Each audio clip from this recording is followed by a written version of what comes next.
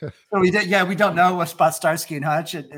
Hello. This is Mitch Hampton, Journey of an Aesthete podcast, and we have a very, very special episode, but not the way they use the term special in the TV of your episode, because we have two guests that have a great podcast that everybody should listen to. And it's called the Lawn 70s Podcast.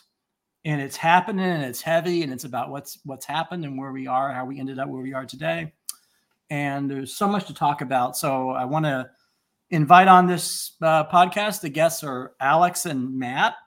Hi, Matt. Hello. And Alex, I think, is slightly older, correct? Hi, Alex. Hello. Actually, Matt and I are pretty close in age. Oh, okay. Yeah. I thought maybe one was a Gen Xer and one was a millennial, but oh no, we're both Gen Xers. Okay, so we're all in the same. Okay, so yeah, I'm probably the oldest one here, being 50, just turned 56 last week. Yes. So yes. I just listened to your rollerball episode. Okay. That was a fun one. Yeah. Yeah. Not only is it fun, but what's funny is a lot of the movies that you cover on your show are movies I saw as a little boy. Oh, lucky you. In theaters. So I saw Rollerball on 42nd Street with my dad, when I was maybe 6 years old. I saw The Crazies in a drive-in. I saw right. And I saw Rabid with Marilyn Chambers as a child too, Yes. I think I saw that in Tampa, and so it's interesting. It is. Yeah, it's great to listen to these shows. But I guess I should start with some basic questions about, I'm a 70s scholar, lay scholar. You guys both are. You guys care about the 70s, or interested in the 70s, as am I. You guys had Bruce Shulman on your show. I had Bruce Shulman on my show, and I was actually one of the first people to discover his work in 2001. And I actually did a story on him in his book back then for a newspaper and covered it. And so it's interesting to see his journey and our journey. But talk a little bit first of all, how you got interested in the 70s as a concept and as a aesthetic, political, spiritual, historical entity. And then talk a little bit about how that developed into this wonderful podcast. Whoever wants to go first is.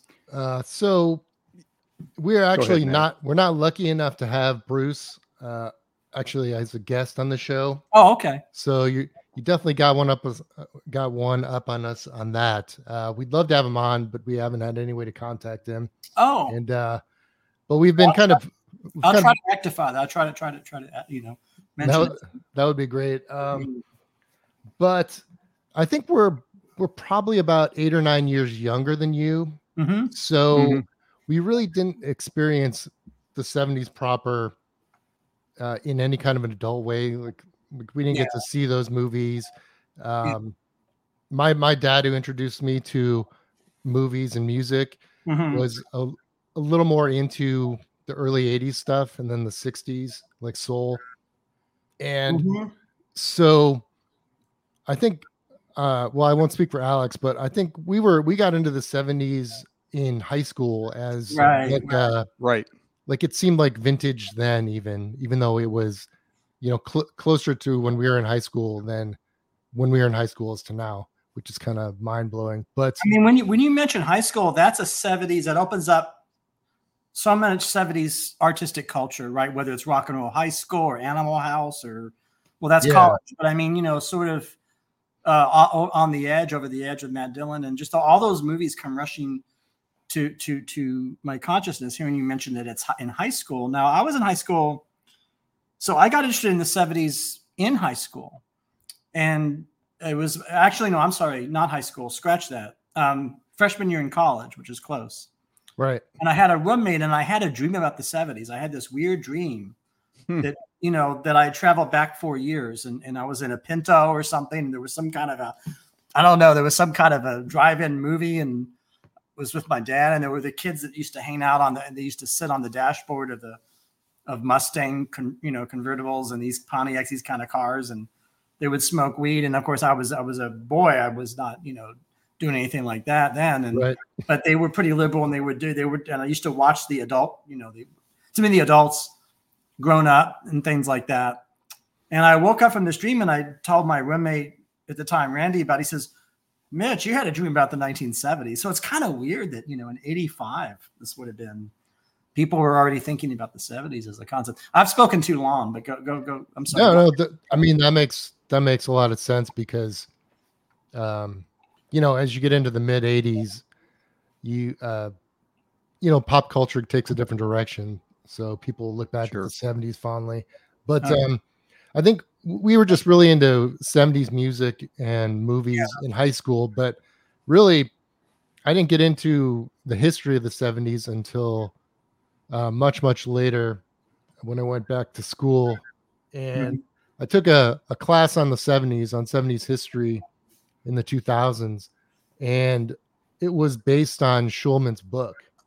Yeah, well, isn't his book become a standard text in most colleges or most universities? Isn't it kind of like a classic? No, I think it is. Yeah, I mean, it should be if it's not. It is, yeah, and I think it's much to him. I mean, I'm happy for him because that means sales for his book. And yeah, it is. Happy to hear that. It is definitely hard to find an actual class on this time period, though. In the university, they tend to peter out in the 60s, and then they kind of consider everything that came after as an afterthought.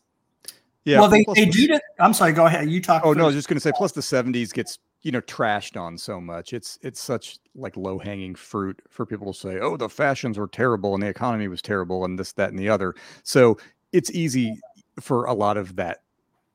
People making a big deal about the late 60s and all the social change, and then the 70s just gets treated like this sort of disposable decade. So and of course, as Bruce mentions in his very opening paragraph, people laugh at it. People say it's uneventful. And he goes on to deliver his thesis and ours. Au contraire, it's the most eventful, the most significant period of time in every way, and it's not just a joke. It's not just pet rocks and right. Yeah. Right. So his book really was kind of the genesis of the podcast. Probably, I don't know, 5-10 years later, I brought it up with Alex. It had been kind of going around in my head. And really, over the past 4 years, we've pretty much done a deep dive on Schulman's book. I mean, we actually haven't gone through much of his actual arguments because I've always kind of felt like that was his thing. He makes great arguments in that book as to why the long 70s is important, like 68 to I think he actually says maybe 82. But 84 maybe, I don't know. Yeah. But we treat that. We have like sort of hard you guys deal with that and ends for ours. Yeah, you guys deal with that very issue in every episode. For example, when you're covering movies from the early 80s. Yeah. And you mentioned like, well, this risky business or this film, or you mentioned the first season of an 80s show it says everybody looks sort of 70s, like Cheers, right? That Shelley Long's outfit or Ted Denson's wearing an elephant collared shirt, in the first season or something like that. Or and it reminds me a lot of things like that. And how the early 80s is really the same as the 70s and how it's kind of and with movies too. Think about a movie like Used Cars, right, from 1980 with Kurt Russell. Right. And Jack Warden. That movie is so 70s about those used car sales. There's just nothing 80s about it remotely. You know, it's funny that its director would become Mr. 80s with Back to the Future, only a few directing back. People use, I think, decades as sort of a shorthand. When people talk about the 60s, they're talking about like typically the last couple of years of it, unless it's something very specific like JFK or Marilyn Monroe or something like that. But they're typically talking about the last couple of years. And by that token, the 70s, there's often an aesthetic they're talking about. So if you show people like the first season of Cheers or something from Different Strokes, for example, that was in the 80s, people will look at like the hairstyles of the kids or the clothing, and they'll say, oh, that show must have started in the 70s. It's like, no, it's just, it just hadn't become like the calculator watch and the neon colors of the mid 80s yet. Yeah. You're still in browns and you're still in right. tan. Yeah. The earth tones. And people have a lot of hair. It's amazing to me. Oh yeah. Yeah. It's amazing to me, these 14, 15-year-old kids in some of these high school movies made during that period, how much hair everybody had. I don't know, just something in the water. Just, I don't know. They just nobody ever got a haircut ever.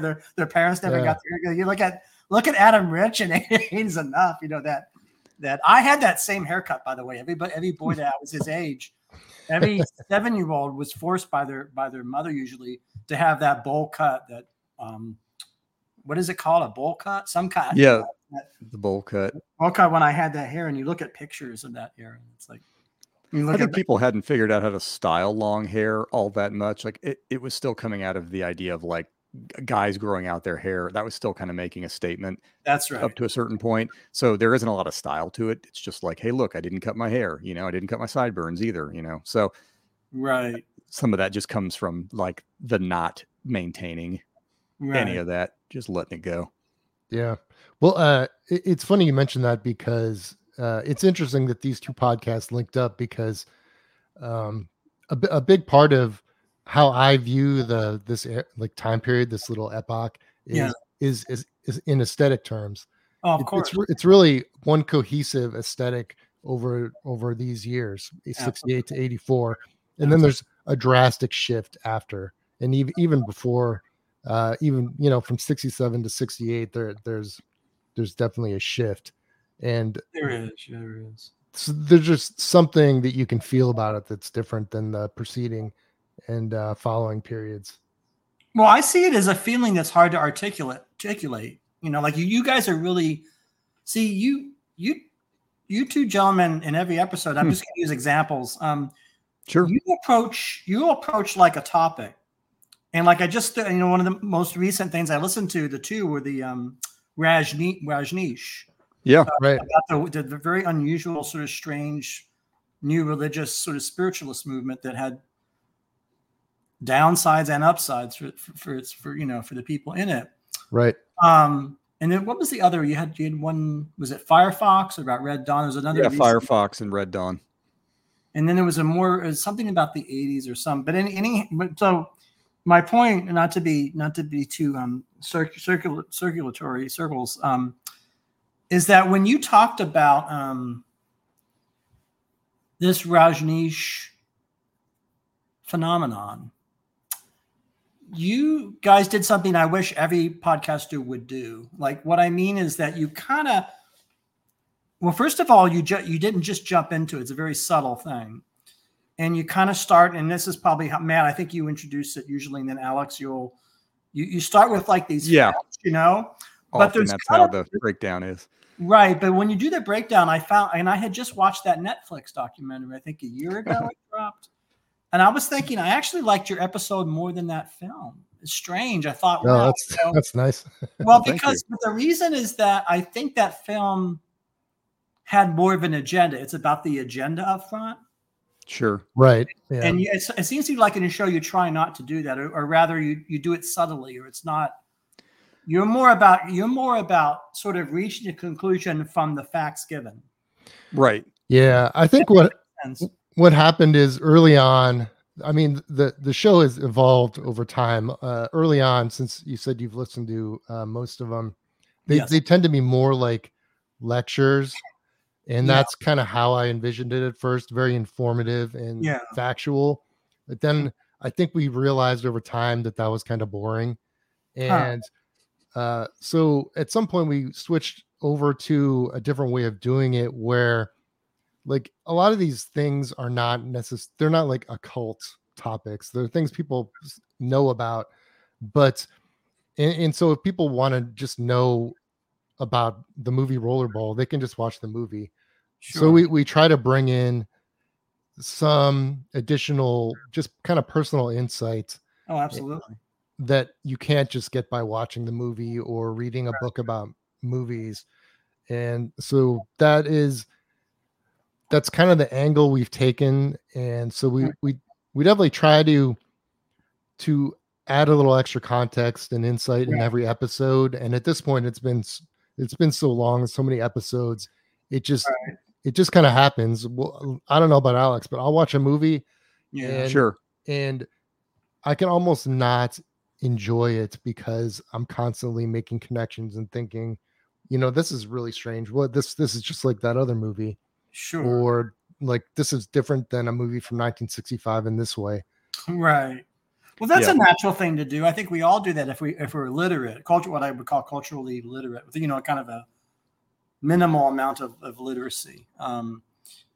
You know what I mean? As opposed to not knowing anything about any movies or, you know, that kind of thing. So That's a natural thing. I think everybody does, either unconsciously or consciously. But I was struck, you brought up very contemporary things. I don't know if it was in that episode, but you mentioned Refn, one of my favorite filmmakers, is Neon Demon, and Too Old to Die Young, I think, and yes, that's one of his.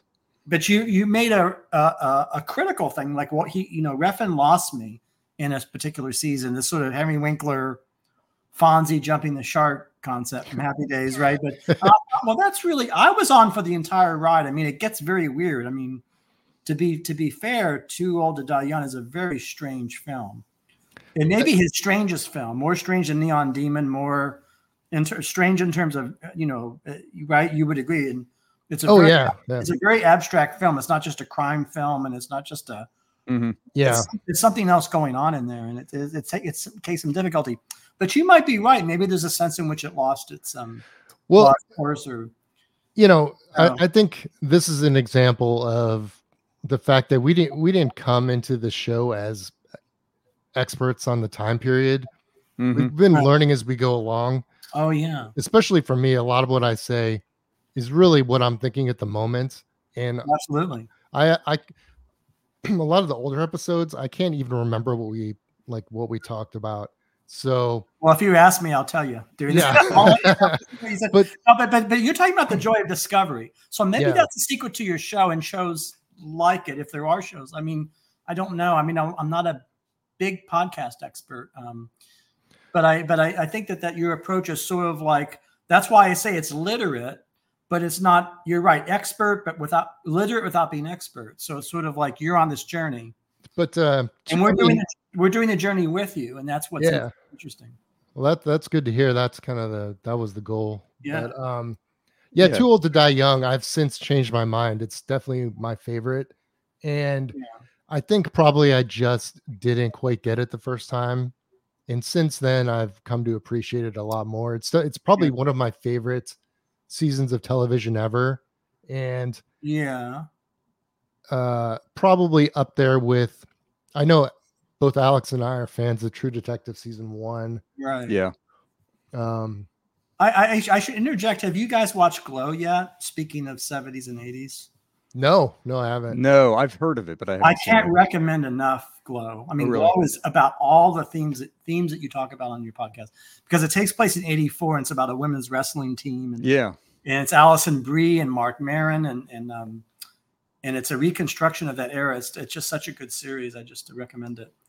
We'll have to check that out.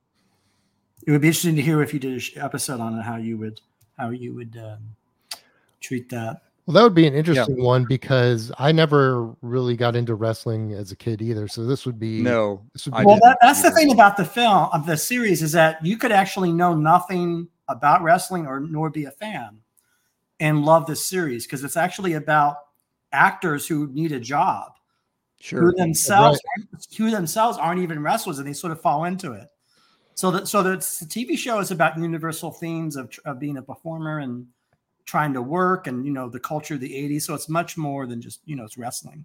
It's not a show. I don't think the show was intended to be for wrestling fans or Betty. You know what's interesting about the 70s is it's a real gold mine for television shows. Oh, absolutely. In a way that the 60s and the 80s, the other two big pop culture decades, really haven't been. Alex? What's that? Yes. That Showtime show that you liked so much, the one about Times Square, like the Deuce. Yeah. Well, the Deuce is great. That's well done. It is. Yeah. I mean, Deuce is really doing different things. I mean, Alex, when did you first see it? Because didn't you have the feeling watching it that, is it David Simon and James Franco and Franco for sure. It's been a while since I've seen it. I actually saw it. I kind of jump around streaming platforms. What's it? A lot. I'm sorry. That's right. I'm sorry. Go ahead. I was just gonna say I jump around streaming platforms a lot. I don't necessarily have one forever and ever. I kind of like watch it, and then I kind of run out of the shows or run out of the trial period, and I want to try something else. So I haven't actually seen The Deuce for a while, but I do remember seeing it when it's fairly new, because once I saw what the topic was, I was like, oh, that sounds like something I definitely want to check out. you know, and it was well done. And of course, you know, television is something that has definitely improved. Like, and that's already like a trope to talk about, is like how ever since, you know, like The Wire or The Sopranos or whatever, TV has like gotten light years ahead of where it used to be from just, you know, any of your metrics. So the point is I thought The Deuce looked pretty good, and it was right on brand. And it was interesting too, because I do remember like in the news when they talked about like Times Square getting cleaned up, I think in the 90s, you know, so it was interesting to see Times Square like at its low point. Right.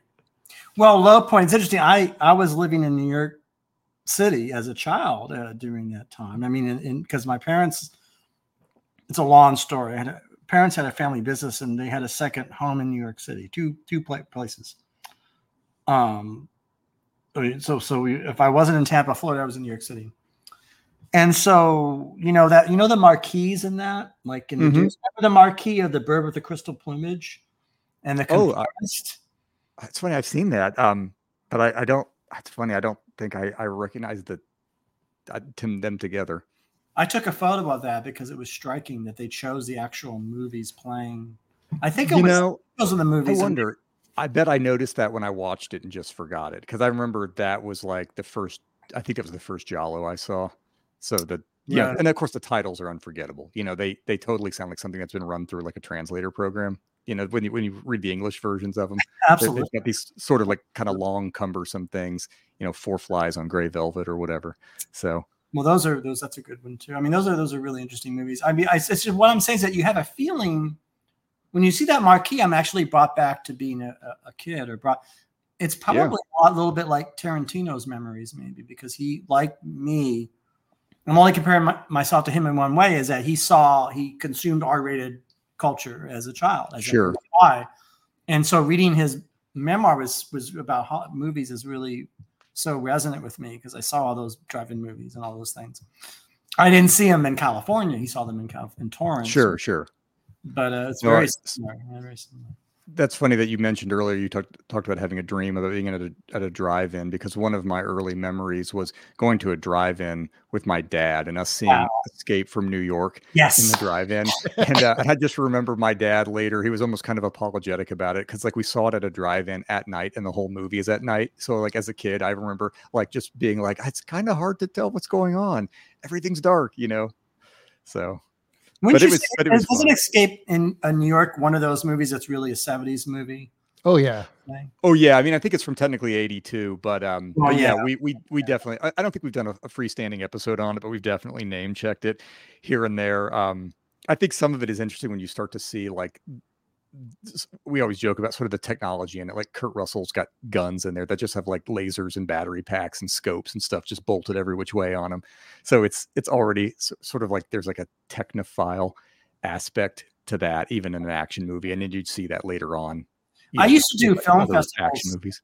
I used to do film festivals at my house in the 80s and VCRs and invite friends over. And one of my double features was the Fort Apache, the Bronx, and Escape from New York. Oh yeah. That's a fun time.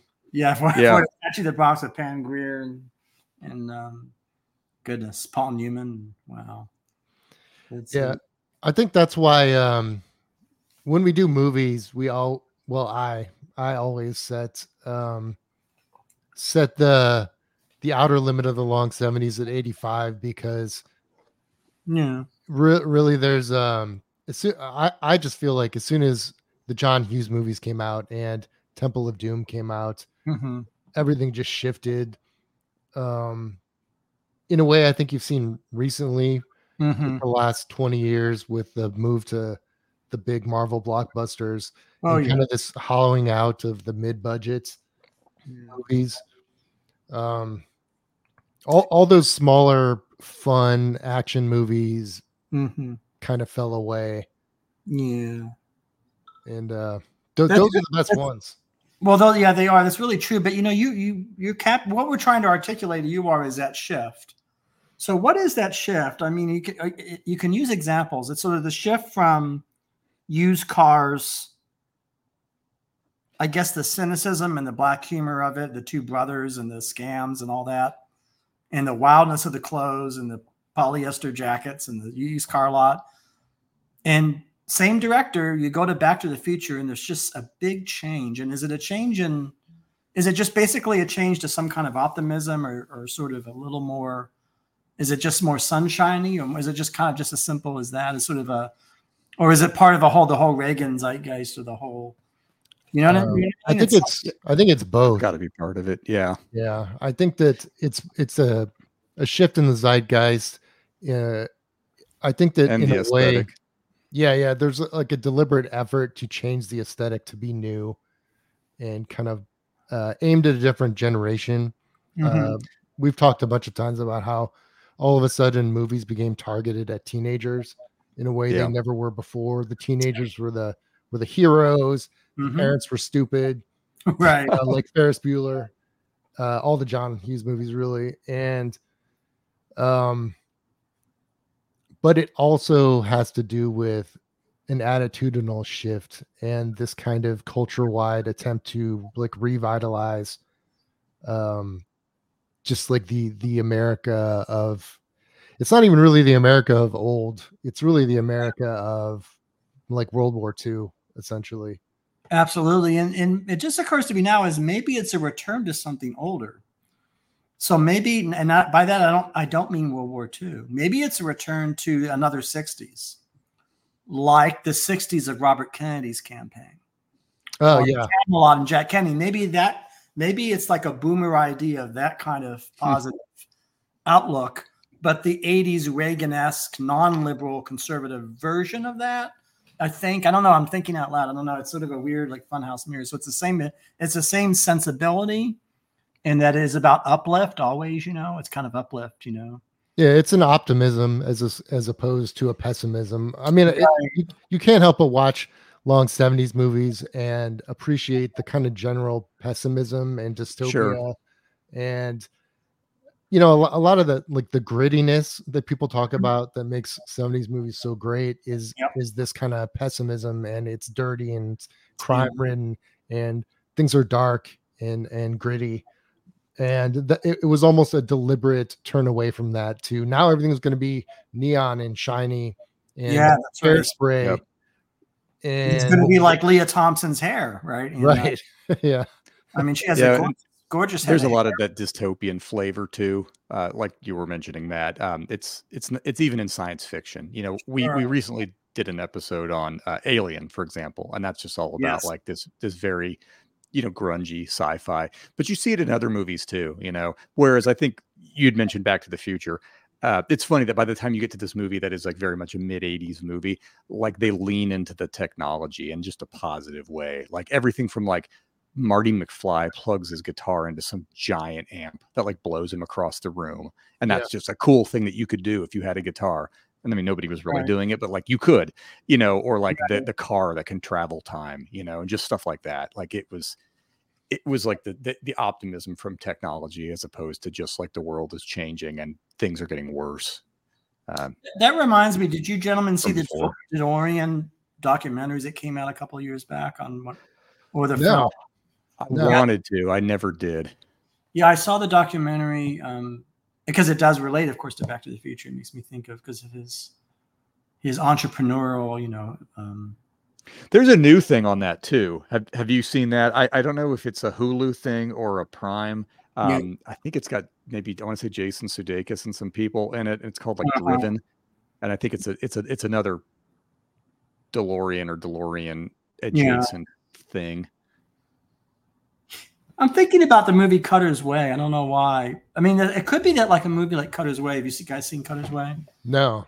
Oh wow. So we won't. You should. I'd love to see you guys do a show on Cutter's Way. That's like 1981, and that's a movie that's both 70s and 80s, and there are things like that that sort of feel like a hybrid, let me put that on the list.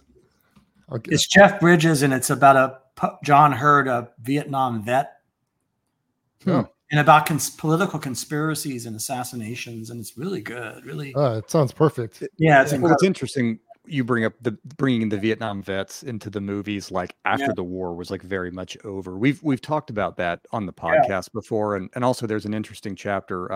There's a book on the Vietnam War that I like a lot. I think it's called When the Domino Fell or Where the Domino Fell. It's one of those two. Anyhow, it's got a great chapter about like the portrayal of the Vietnam vet, like into the 80s.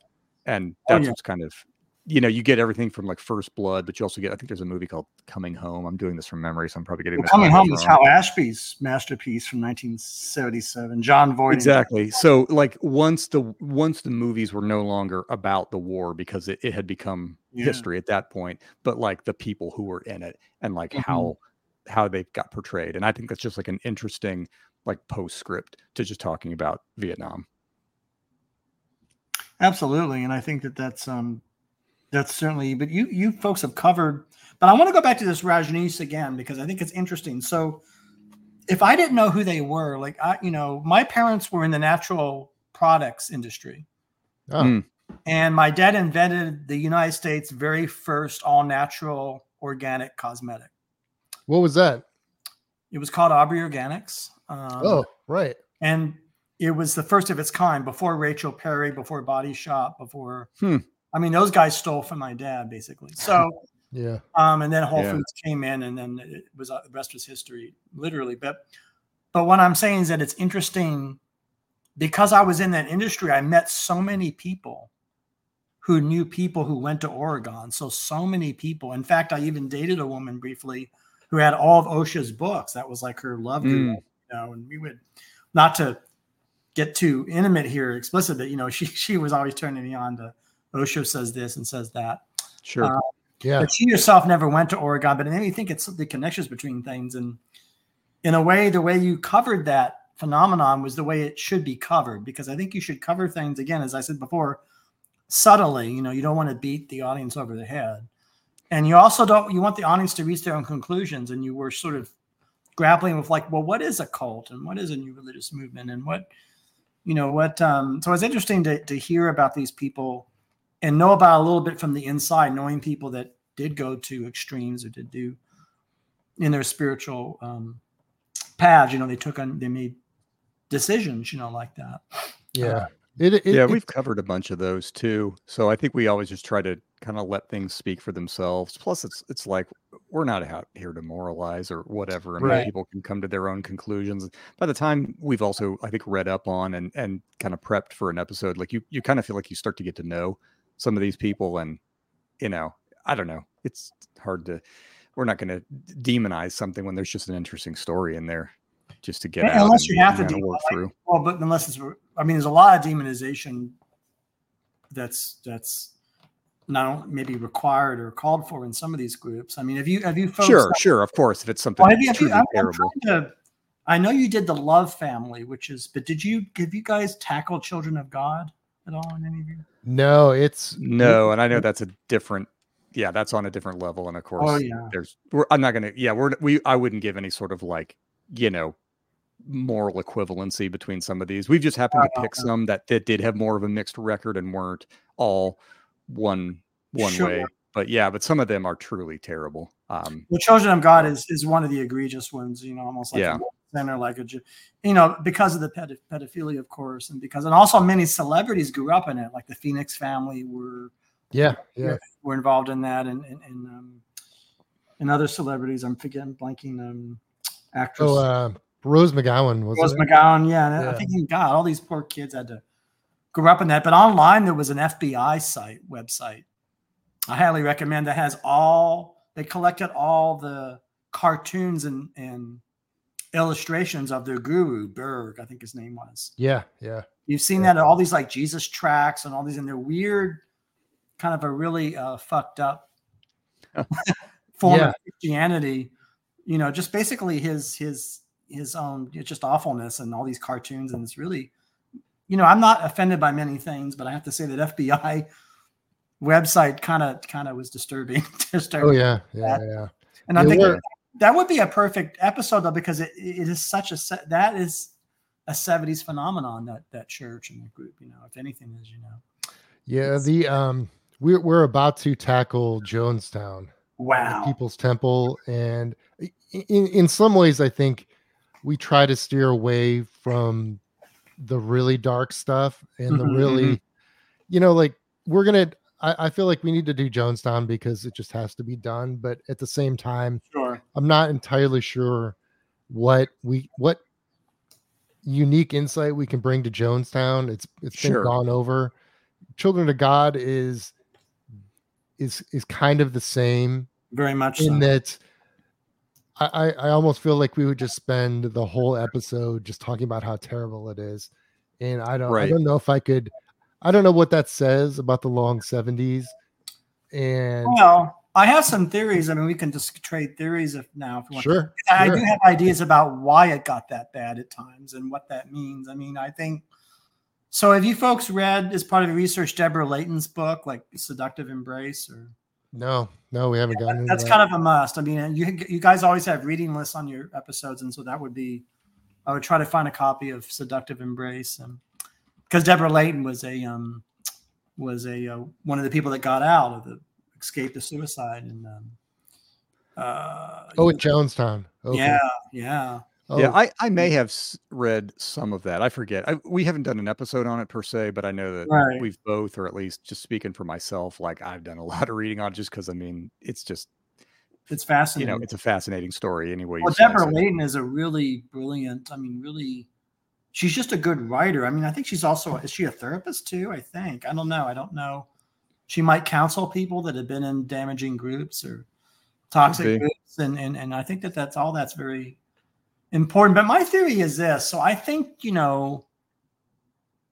it's actually really simple. So the 70s is predicated on all 70s things. And I've been doing series on movies and on my show about 70s cinema. It's predicated on one proposition, that if you feel it and you undergo it, you must share it with the world and express it, whatever it is. Yeah, that's a good point. And it's kind of like getting in touch with your feelings. Now, if you think about it, that could be really, really valuable, but it can also lead you into hell and others into hell, because a lot of stuff inside of us we probably should not share or express. Right. Never mind making what occurs to us in the spur of the moment, making it into a religion or into a political movement. But in the 70s, people did that. They took everything, all the stuff in them, and they, in a way, did not edit it or they didn't self-censor, and they just expressed it so I see all these problems emerging from that proposition. And I see these religious movements like this Rajneesh thing. I see all over that kind of his thing of like, we must do this and we must have multiple spouses. Why? Because I want to, or because, this kind of insanity, if you want to call it that. Yeah, that's true.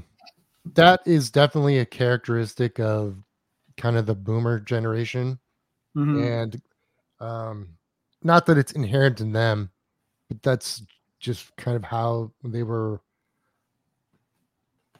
created by pop culture.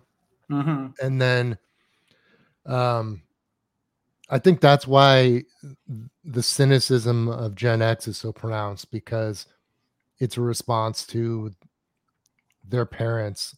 We're right. This reminds me, because earlier in this episode that we're doing now, you mentioned that people like to trash 70s aesthetics. Well, they like to forget us. We're the invisible middle children, right? As Gen X. Yeah. Sure. Yeah. And so maybe maybe part of our rebellion is being overlooked, maybe, or kind of, they use phrases like latchkey and all this kind of stuff. I don't know if that's all. Maybe it does apply very much. Yeah, I guess it does. I don't know what you folks feel about your growing up, but do you think in a way we're kind of in a rebellion? Well, first of all, we're not really in rebellion. Kind of Gen X is about not rebelling in a way. Right. And right. We're not really conformist nor rebel. We're like sort of none of the above. We're kind of like, well, we don't want to conform and we don't want to rebel. We just kind of want to survive and get from day to day. Much more, I think we're more practical than boomers, I think, if I risk us over generalization. Yeah, which is, in some ways, kind of sad, because we don't necessarily get to partake in that fun optimism and extravagance of behavior, but it also does offer some insight into why a lot of Gen X people don't get heavily involved in anything. They're not necessarily joiners in the way that baby boomers were, and the following generations tend to be, because I think they kind of saw the extravagance of the 70s in a way. We saw the, for lack of a better word, excess of the 70s. Sure. Right. Excess of emotional, I would call it emotional exhibitionism. Yeah. But I'm always mindful, because I have friends that are actors and studied acting, or professional actors. And of course I know about repression being a negative thing. So I'm always mindful that it is good to be in touch with your feelings. It's valuable, and I think, it's not bad. Yeah. Maybe it's a question of balance. I don't know. I don't know. Although Gen X was kind of given its own excesses, they just take a different form. You have the older Gen Xers who got to experience like the excess of the late 80s.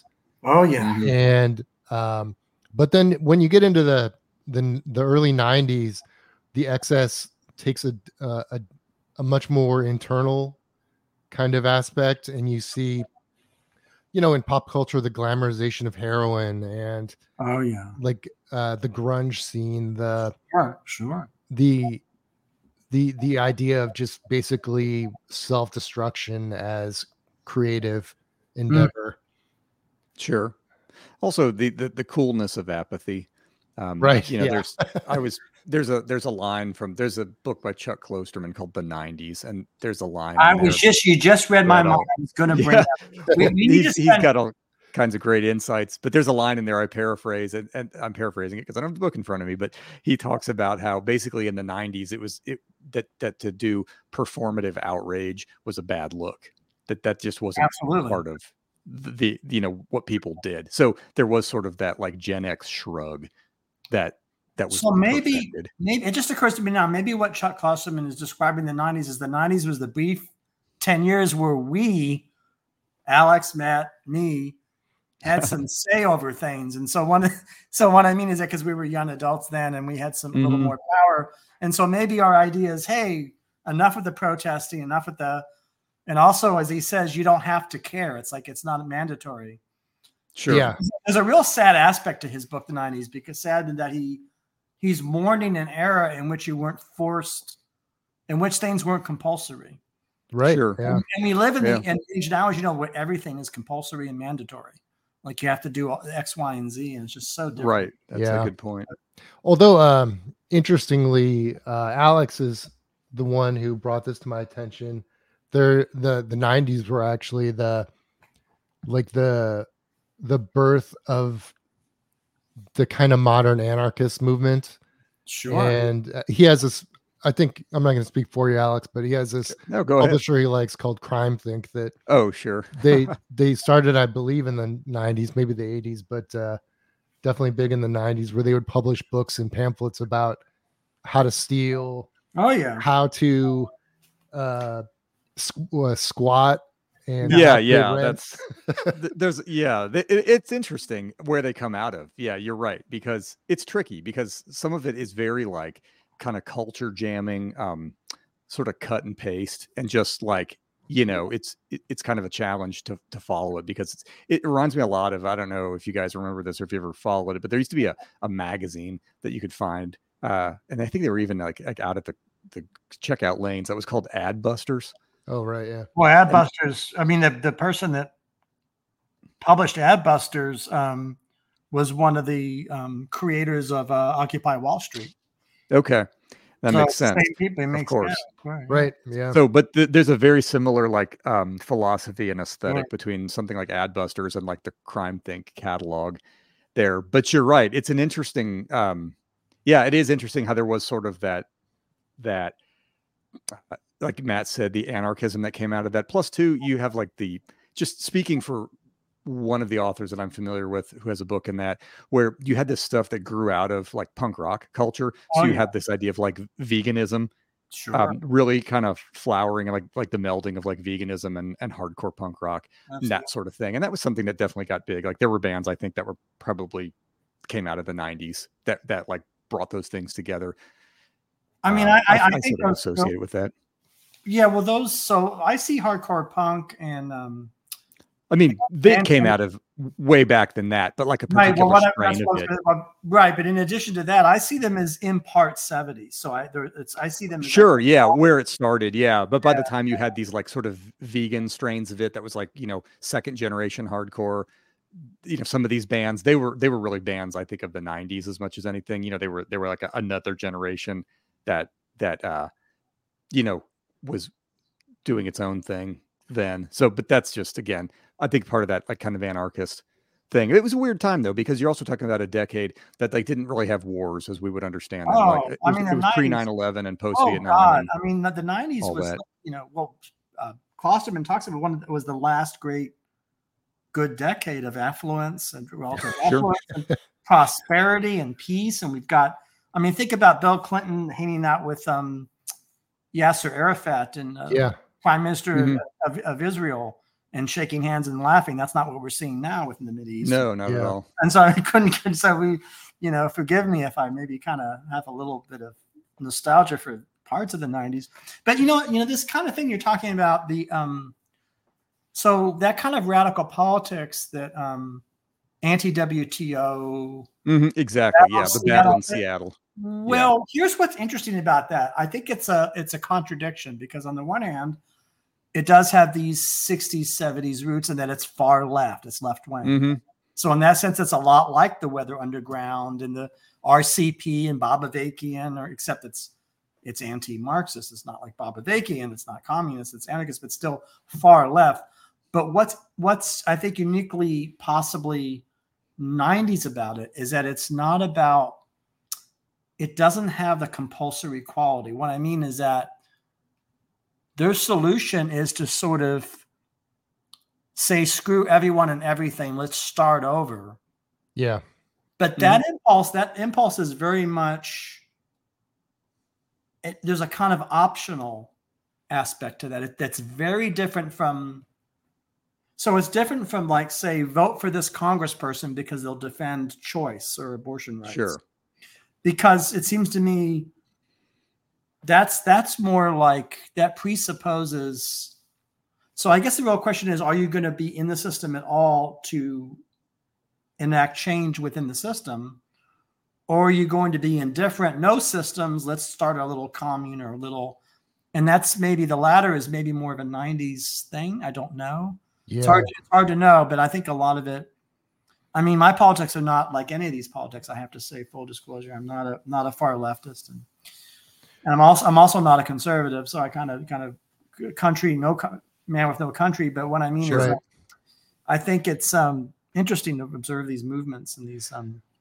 Boy, now that we talk about it, I'm thinking, when people say, "Where did Gen X go?"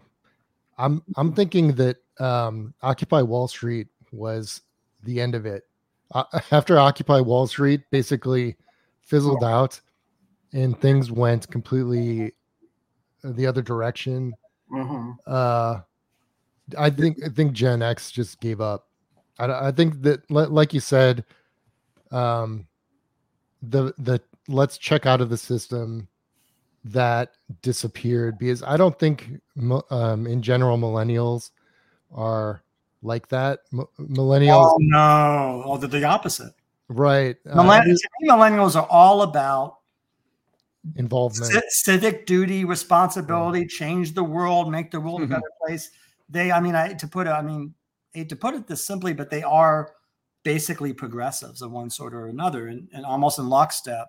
Sure. And I don't know why they're that way. I mean, I'm not like that, but of course, you know, I was like that when I was very young. So I've had my own journey. But what I mean is, could they be like that because their parents are? I mean, they're to the degree to which, you know, they rebel against their parents. You know, okay, boomer, but maybe they're rebelling against their parents because their parents weren't left-wing enough. Got to be more left-wing. Yeah, I could see that for sure. You got to sign on for every new legislation about trans rights, and you have to do this, and you have to do that, and you have to change Greta. You know, you've got to actually be against. You got to be against your own mom, who's a great opera singer. Because why? Because opera might be environmentally harmful or wasteful, and I don't know. It's just all these these things. I didn't mean to get so much into politics, but I guess it comes out.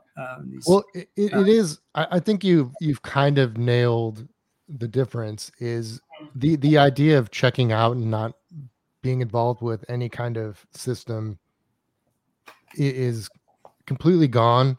Yeah. And I think that this all started off talking about children of God and cults, which in our time period, it was a time when, like Schulman himself talks about how there was a turning away, like a dropping out of society after 68, 69, where those people essentially realized or decided that politics would get them nowhere.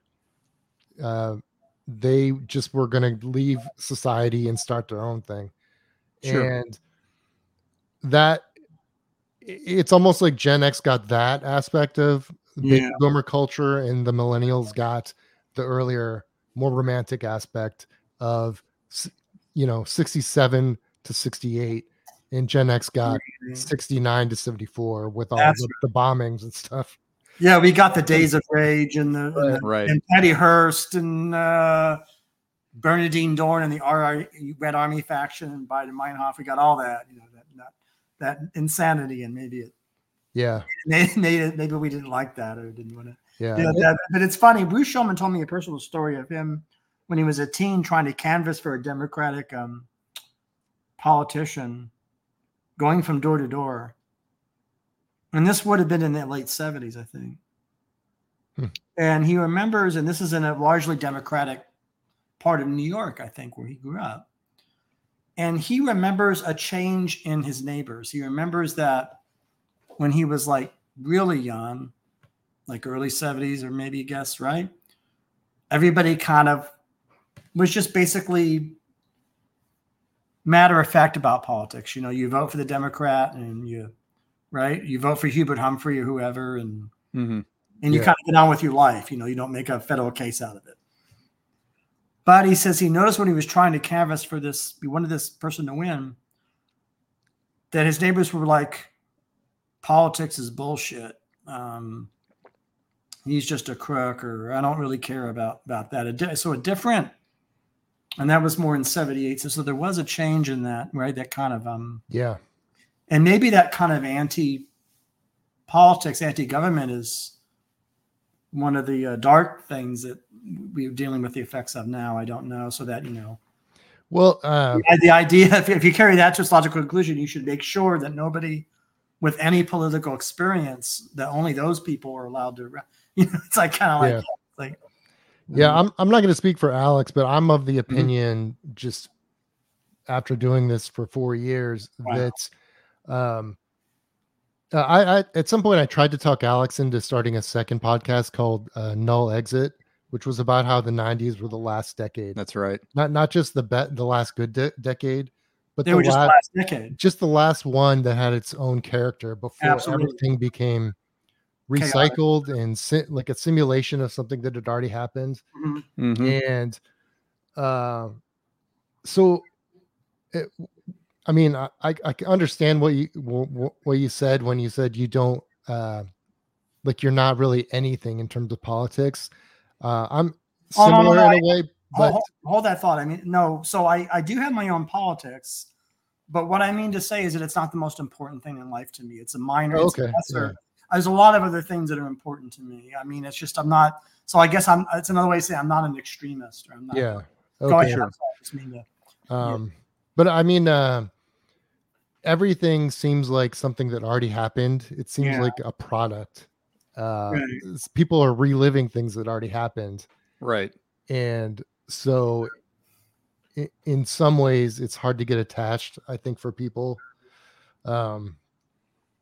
In others, obviously it's not hard, but it's a weird grinding down of like novelty to where things are new, but they're not actually new. They're rebooted. Sure. Yeah. Well, they're copies of copies, right? Is that kind of what you're saying? You're saying that creates a different aesthetic, right? If you're doing a copy of something, and you're doing there's a There's a quote that I've said before on the podcast, so Mitch, you've probably already heard me say this, but it's actually a quote again by Chuck Klosterman from his book in the 90s, where he talks about some of the changing in pop culture. He uses it in pop culture context, but he says content could be created from content. Oh yeah. And so that's something I think about a lot when you're kind of looking at like different decades and sort of like what do you have left to work with? Like, for example, through Matt and whatever, I've gotten into like a lot of genres of film just because the 70s is so rich with it and it has its own distinctive stamp, so there's everything from like crime movies, there's horror, stuff like that. And some of those sort of set the tone for things, like exploitation movies or this, subgenre or something like that. And then I'll be, checking out some streaming stuff and just kind of flipping through the little thumbnails. And I'll see these things that are clearly like a 21st century take on something that came out of the 70s, like, some kind of a horror film or a crime film or something like that. And it's just, it seems too self-aware to be good. It's like, you just know that B movie from 2015 is not going to have like the honesty, for lack of a better term, of the B movie from 1975. Yeah, you're right. I mean, imagine if somebody tried to remake Massacre at Central High now, or remake that, or I don't know. Well, they wouldn't do it. First of all, they probably. I mean, made a movie like that now, it'd probably be banned in pre-production, and they would halt production because someone would be offended by the prospect of it. They would be probably worried about kids copying it and shooting up their fellow classmates. Well, it's funny on that, like a remake of Gummo. Yeah. Speaking of or things that get made that never were made. There was that whole thing. I forget when these actually came out, but you guys both know that there was that time where Robert Rodriguez and Quentin Tarantino did that double feature, 2 different movies, Planet Terror and Death Proof. And they released them in cinemas at the same time, and then they like had all these like fake trailers and ads and stuff like that to go with it. The whole package was this grindhouse thing that they were calling the whole entire package. So what's funny is, as time has gone on, I've been on YouTube and I've watched all the fake trailers and I'm like, how fun, these are cool, they look period, like they've got like the shitty film stock and all that stuff, and they've got like guest directors and everything. But what's weird is since then they have turned all but one of those fake trailers into something. So they've turned like the Thanksgiving horror movie into a real movie, and like Hobo with a Shotgun and Machete, I think that was one of them. And there's something else too. But the one they haven't done is the one that's like the Nazi werewolf whatevers of the SS. Like you can't do that kind of Nazi exploitation movie with Fu Manchu in it today. That's the one that's going to have to stay the fake trailer with no movie. Well, I'm surprised. That doesn't surprise me, but I have a first edition in front of me of the book Serial by Cyril McFadden, A Year in the Life of Marin County, illustrated from 1977.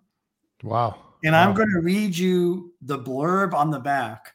All right. And ask you, gentlemen, how many of these things you have come in contact with in your 70s research. Okay. And this book costs, by the way, it's $4.95, so it's prices. These illustrations are amazing. There's no illustration of anybody doing coke, although there should be. But there's by the way, I have some pro cocaine books in my possession, like first edition of The Joys of Cocaine, and those are great. That's a great genre. You've seen those, yeah. Any of that here I'm going to read and see if you'll recognize anything that comes to mind. Here in 52 zany episodes is a hilarious and deadly account of the liberated life a la Marin County, California, featuring that average couple, Kate and Harvey Holroyd, who belong to the Sierra Club, attend Mozart festivals, ride Moto Bacani 10 speeds, cherish their Cuisinart until the sushi hits the fan, and they plunge into a world of creative divorce, macrame, lentil leaves, personal growth, enzymes, cool whip fantasies, natural fibers, and crucial, staying mellow at all costs. Meet the Holroyds and all the rest of the gang. Martha, who can't get behind ironing boards. Her 5th husband, Bill. They worked out a contract, including garbage drills, before they even had a permanent commitment. and Bill's ex Vivian and Carol, Katie's flaky friend from her consciousness raising group, who dresses like a Pointer Sister until she finally comes out as gay, and Rita, who's into funk. She had like mutated over the years through Gurdjieff, Silva mind control, actualism, mind science, human life styling, origami, and Marlene, who's into the body's need for zinc, and Harvey's secretary, Ms. Murphy, who isn't into making coffee for the head honcho, and Phil, just an ordinary sadomasochistic freak, and Paco, the dog hairdresser with the Guatemala accent, and of course, the Polaroid's Manx Cat Vonnegut Jr. It's a cat, I guess, okay. Meet them and then follow them as they, and this is all capitalized, the following words. Okay. Break out, explore their options, get clear, get space. As the real Marin of gourmet goodies and wine tripping fades, and Kate decides to take a lover, the question was whose? And Harvey comes on to the chick at the checkout counter, and Ms. Murphy reveals a sudden consuming interest in Harvey, and Carol gets messed up in a few bad bummer situations. And Kate enters a commune after answering an ad for a mature, mellow female vegetarian and punches out at the gnats in the yogurt. And Harvey moves back after a stint in a one-bedroom condo, and Kate and Harvey settle down to work through their conflicts and stop laying bad trips on each other. Here they are, splitting up, marrying on mountaintops, committing themselves in LTR, living together relationships, renewing and revising their contracts, restructuring, evolving in the universe in a riotous, absolutely wonderful saga of the California dynamic at its most dynamic. Yeah. You got it. Any of those things ring a bell that you've encountered? Those kinds of.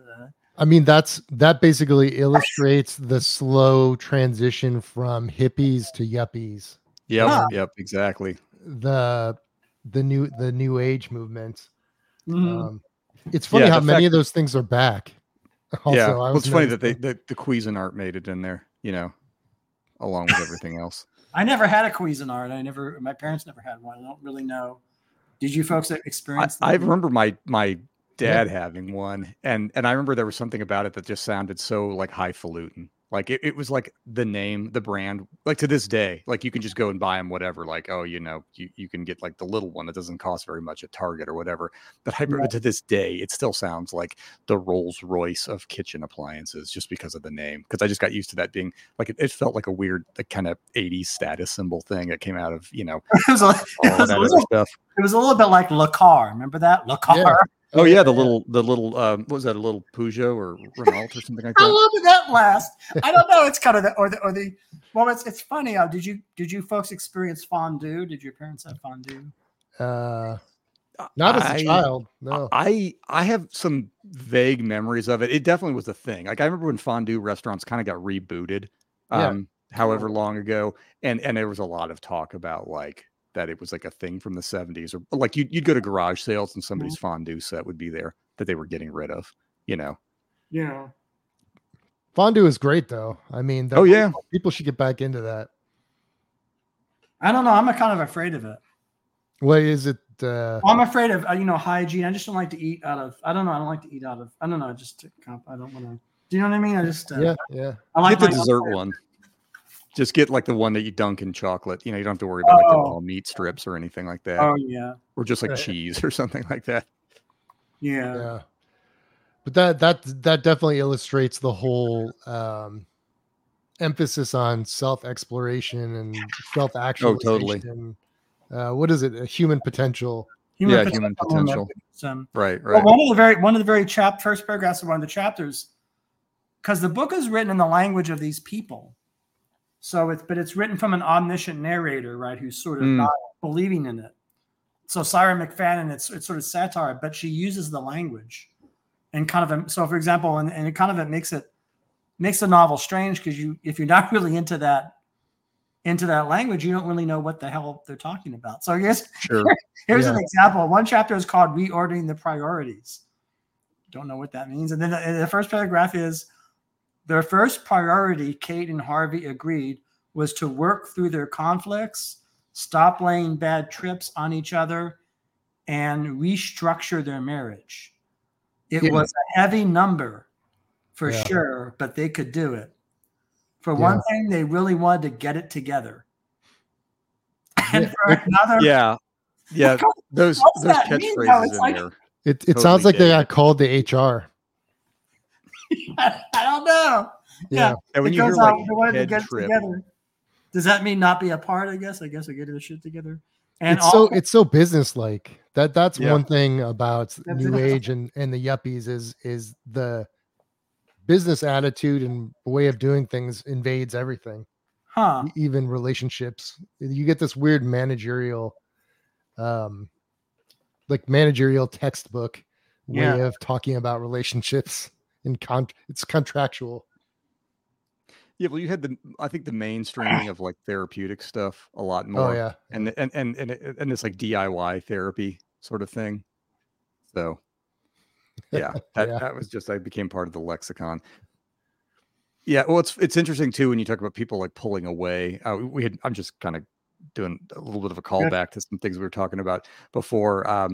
It's funny how that's part of, I think that idea of like withdrawing in order to improve yourself, like that was the driving force behind a lot of these things that were these intentional communities. Absolutely. Some of the ones we picked on, we talked about like the farm in Tennessee, who were big with soybeans, and just some of these other ones where it's a little more interesting, I think, to explore them, because some of them you do have like the villains out there, like the really terrible cults, or like the children of God, the Manson family or whatever.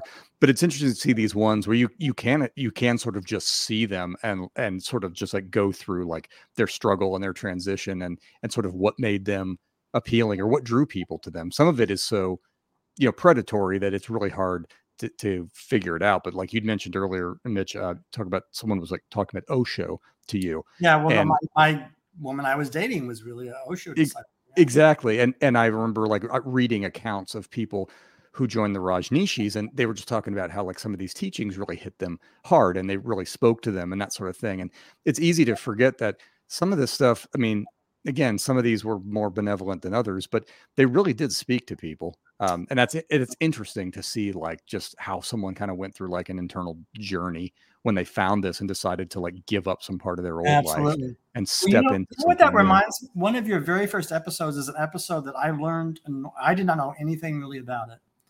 So I knew who Steve Allen was because the Love family. Well, because I'm a his son. Pianist, and he wrote jazz songs, wrote right. amount of songs, and was one of the Tonight Show hosts in the 50s. And but I did not know about his story with his son at all. I didn't know about any of that. And so it was really something to hear that episode. You guys uncover his book and Steve Allen and that whole thing. And that was another one of those mixed bag cults, if you will. Like there were some questionable and things about it that aren't good, but it wasn't like completely unredeemable, and that's, again, that's, and some of those you don't hear about because you do hear about the worst things. You do hear about Jonestown, and stuff like that, but you don't hear about these ones where there wasn't like, a whole bunch of murders that went along with it or something horrible. What do you folks, I mean, I'm just saying I learned a lot from that episode, and you guys did too, evidently. It's odd that you feel for Steve Allen in a way, but you could sort of understand maybe his son was just like a lot of us, just wanted to find his own faith, his own spirituality.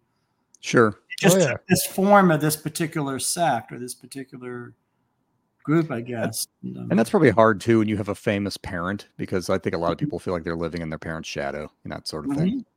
It opens doors for them, but then, you close the only door you've got. Well, it might close the door of something totally different, right? So maybe the son was trying to find his own thing or his own stuff, as they would have said then. But it's also really hard to put yourself in a historical person's shoes. True. Because sometimes we're probably all doing things that people in the future might think are odd or like poorly thought out, but we're just doing them because it's a thing people are doing. Yeah, and or it's the best it's not option even. Yeah, but so when we look at the stuff 50 years later, we tend to like over intellectualize and think, why did they do that? Exactly. Maybe they were doing it just because it was fun, or it was better than the other options they had at the moment. And it hadn't been done. There was nothing to reflect on. It was something new. I mean, it could only be taken at face value because it hadn't been around long enough or well known enough to have like a body of reflections that you could, hear about secondhand and say, well, okay, you could only experience it one way or one direction. Yeah. Well, I guess the phrase I always comes to my mind is the "what were they thinking?" It's the distance traveled. It's like, well, these are these alien people that did these strange rituals and ceremonies long ago in 1976, and so I guess a lot of it is the distance traveled. So somebody really young who wasn't around then, but somebody who did do it, but it's almost like a different person. So they say, what were they thinking when they, when they had that hairdo or wore that jacket, or when they, sure, yeah, or when they had something, pursued polyamory in a way that was irresponsible, or was kind of not, there's ways to do it, but they did it in the wrong way, or in a way that makes you go, God, what was I thinking? Or that. Right. That's kind of I'm wondering how much of that impulse is just a natural effect of being modern people. By which I mean, in the modern world, people make choices. And in the traditional world, and I'm using that very broadly, so modern could be like, it's not just 20th century. It starts, I think, in 18th century, a little bit. But then you think about traditional society, like really with a capital T, like older communities. And so in traditional societies, it's not about your choice or, sure.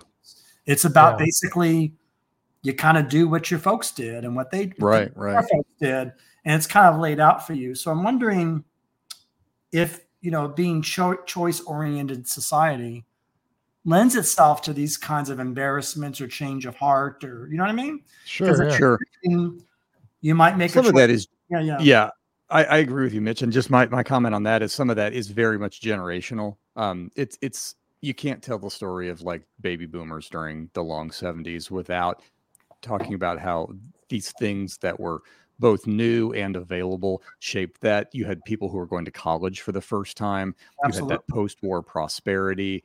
You had just a lot of like cultural changes that were coming about. So all these things were happening at the same time. So it was just like this perfect sort of petri dish for people doing something different from their folks because they could study something different. They could work in something different. They were aware of something. It could be everything from a new field to work in to a new religious movement or a commune to join. I mean, it was just like, there was a perfect storm, I think, of things that enabled people to make choices and to break the mold, at least as far as like, their parents and grandparents options. Absolutely. So that's definitely a choice, as you said, choosing, breaking the mold, going to school for the first time. I know that's something Bruce Shulman really emphasized to me in my episode, is that he said this was the first era. Well, it's the first era that women entered the workforce en masse. Mm-hmm. Right. Yeah. And it was the first era where education became this kind of universal thing, like going to, secondary education, like college. Yeah. And he also told a story about another personal story of his life of seeing the change on college campuses of activism. Right. So in 1966, like everybody was against the Vietnam War, right? Right. But the way they were against the war, as he pointed out to me, is we're just against the war. There was no mention of the identity of the protester. Not even the identity of like, we're college kids against the war. Not even. It was always, this war is wrong. Get out of Vietnam. That was what all the signs were. Yeah. In the long 70s, like, the degree to which it's at the end of the tail end, right? Because they were. So in 72, you see a change on college campuses. You see Chicanos against the war, women against the war. You see these separate booths. Asian Americans, so Vietnamese Americans against the war. You start to see things defined in terms of the separate little subcultures, and that becomes really important. And of course, I guess Bouchon was saying that was a story of the 70s where people got into their own tribes or into their own. Sure. And interesting. Well, the war was anti-war activism or whatever was just such an aggregator and the glue between people. I remember reading a memoir of a midwife, and she was basically saying after the war ended, like she and her friends or whoever, her community, were kind of at loose ends because opposing the war was like the engine that drove them and held them together and everything. And they needed to sort of find this like post-Vietnam War identity. And she got into like being a midwife or gathering herbs or something like that. So, you know, I think that speaks to part of it too. Well, that I met many people like her when I was in my parents' business, obviously, because they would use, midwives would use our products, of course, because it was natural. And a lot of the people that were definitely women identified as midwives were into natural cosmetics and natural, not just natural foods, but natural soap and and all that. I mean, it reminds me of some of that. Are you folks interested a lot in doing an episode on Werner Erhard and Est and Landmark, or have you thought about? Yeah, we've definitely thought about it. I think that would be a big one to tackle because that is really the tip of an iceberg that still kind of persists. Sure. I mean, and there were that's only a small part of that whole movement. And I think sometimes the weird thing is we've been doing this for 4 years. Yeah. We've really only scratched the surface. Oh yeah, that's true. And we try to make these roadmaps of what we're going to cover ahead of time, but a lot of times we end up it's very like free form. We'll choose a topic for the next couple episodes based on what we're interested at the moment. Yeah. Or, what an episode we just did will give us an idea for the next episode. But I know that Est we've been talking about that maybe just off air for a long time. Well, I should say full disclosure that I'm actually a fan. So I'm actually like Werner Erhard's thought in his I've actually listened to his. I think I've listened to every lecture that's been released, either bootleg. There's many bootlegs, but on YouTube there's an enormous amount of them. If you want to listen to him talk and listen to his things, I find him very interesting. Now, I'm not saying he's perfect. I'm not saying he's without flaws, and of course his movement is complicated, of course. But he is an interesting person, brilliant. He was not a charlatan, without a doubt. Brilliant mind. Well, I don't mean to interrupt, but I thought that the main controversy over Est was what happened actually at like the events, and not particularly what the ideas were. Am I wrong about that? That's one of the controversies. Yeah, I mean a lot of that. Yeah, I mean you're talking about the treatment of people. Yeah, a number of things like the documentary. Of course, the Holocaust survivor or her. Was her mother a Holocaust survivor? I know there was some discussion of trauma and Werner Erhard is kind of tough with her and saying basically, when are you going to stop being a victim and start identifying yourself as a person and not as a woman or not as a Jewish woman, in kind of a tough way. And some people were offended by that. And maybe, you know what I mean? Yeah. I respect objections to that, but again, it's decontextualized because she had just been in a 5-hour session with Erhard. Yeah, they had many things were discussed. So it was in a context of them trying to solve problems in their life, and but there are things like that, bathroom breaks and all that, and there must be things, but it is a vast. Alex, do you have any interest? I mean, you in the interest in the lore of Est at all, or is that kind of Alex? Yeah. I'm sorry, guys. I sometimes I get a little bit of a dropout there in it, but I definitely am familiar with the movement, just very slightly. We definitely have to bone up on that. Sorry if I if I missed the specific question there, like I said, there was a dropout for a second. Oh no, I was asking you what you did know about it, or what from your familiarity with like John Denver and Valerie Harper were big boosters of it. Raul Julia, and yeah, I mean, honestly, it's just a name I know, sort of like in the context of the time. Yeah, there, I think it would be. I think that could definitely be part of. I think Matt alluded to this earlier, but part of like something we could do, I guess, approach or find a way to sort of manage it topic wise into kind of like the right sized pieces or come back. That's one thing we try and do. I know that sometimes we'll have multi-part things, or we'll have a topic that that we have to sort of set aside until we can like sort of get our arms around it the best way. But that's definitely, just the therapeutics that came out in there. There's a number of them, actually. We've never really had a whole episode on it. But for example, we've talked about a writer, and bear with me if I'm kind of taking a tangent here, but we talk a lot about a writer named Robert Anton Wilson, and he talks about various therapeutic things. He's big on like Wilhelm Reich, for example. I know that's not exactly what we're talking about here, but just it's like you really can't get into some of the big names of this time period without hearing these various therapeutic techniques pop up. And then there's Eureka. They're again downsized, or is it the Eureka people, or the Synanon,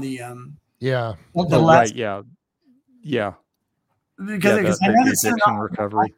Well, it's funny because Synanon really did help Art Pepper, the great jazz alto sax player, saxophone, and he went through that. And he came out Philip clean. K. Dick must have had something to do with them at some point, because I think he alludes to them under a different name in one of his books. Can't put my finger on it. I'm not sure if it's a Scanner Darkly or something like that, but I think he had some experience with them.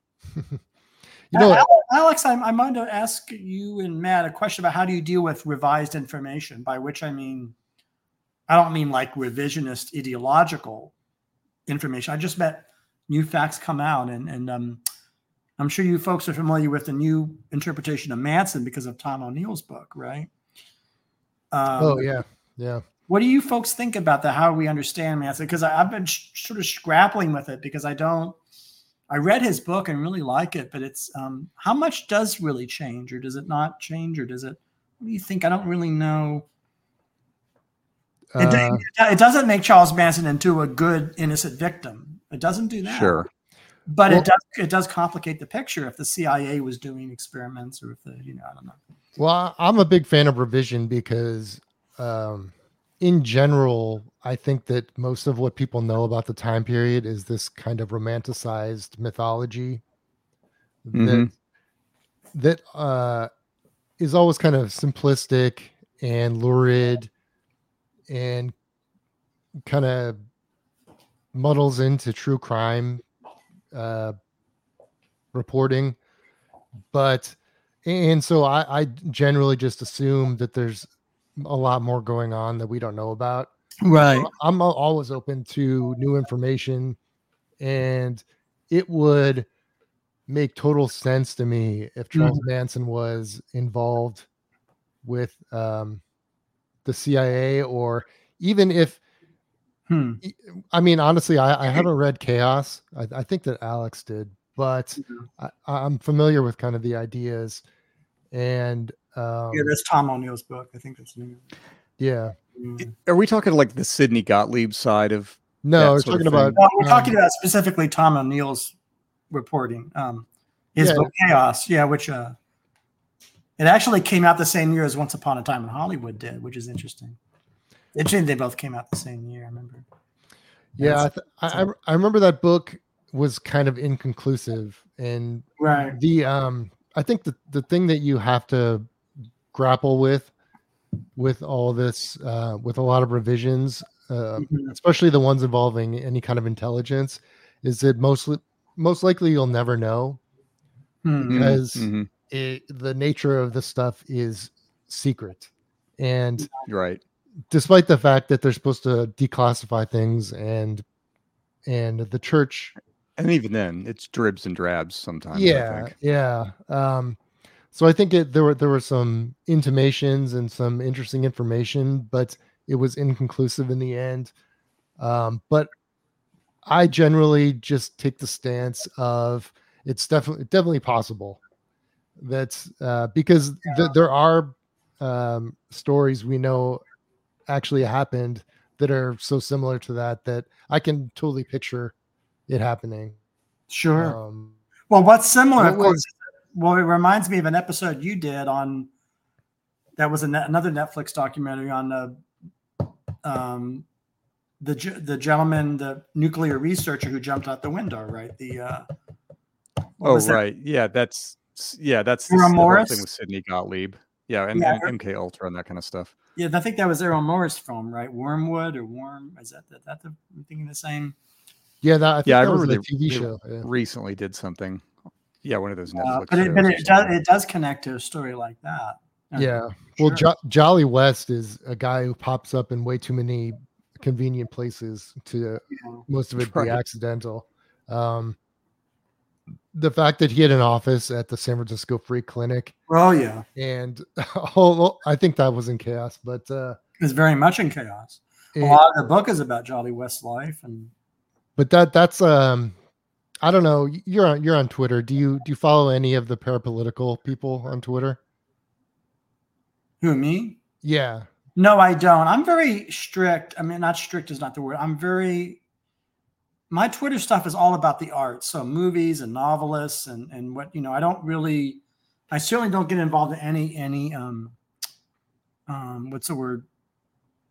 Movements or, if I can help it. Right. So I tend not to get in. I'm not saying that one shouldn't. I'm saying that's just not really my beat. So I'm not as far as I know. In other words, I don't know.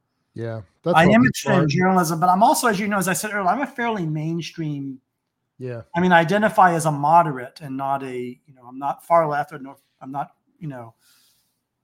I'm kind of try to be moderate in all things and yeah, maybe to a fault, I guess, but I don't know. But I did think that Tom O'Neill's book was convincing. I'm not saying that it wasn't, but. Oh yeah. Oh yeah. I was just going to say that there are people on Twitter who spend their entire life tracking down every place Jolly West was connected. Oh my goodness. So,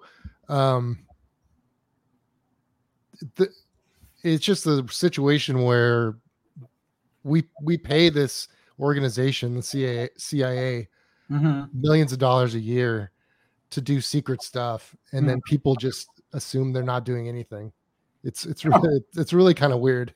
Of course. I mean, I certainly agree with that. I mean, Alex, what are your thoughts about that? I mean, that's a different about just the whole issue of these new facts or sort of the, about like coming about how things that the idea of, well, my thought is I'll answer that kind of just in a way of sort of how I view like how you have to tell or how you can tell a story about something. So everything starts at one time, it's current events. And then at some point it passes into history, but then there's different layers of history. And I think how we see history is reflected in like the moment in which we study it. Like how we view something in history today is different as how we looked at that topic as a historical topic, even 10 years ago, for example. And then depending on how old the topic is, the further you go back, you get closer to current events and less about history. So I feel like, I don't know if this is answering your question exactly, but I sort of feel like it becomes, there's always something changing. So I feel like for us, as far as our topics go, I don't know. We've never talked about revisiting a topic on the podcast, but as far as just like my own personal thoughts, and I'm not going to speak for Matt on this, but just like, I just feel like even studying history is a snapshot of the time in which you study it. Absolutely. Because you're dealing with like how people are defining history in that moment, even though people think of history as unchanging. No, well, when they say that, so when people say they think of history as unchanging, what they mean, and they're right about this, is that the past is fixed because it already of course.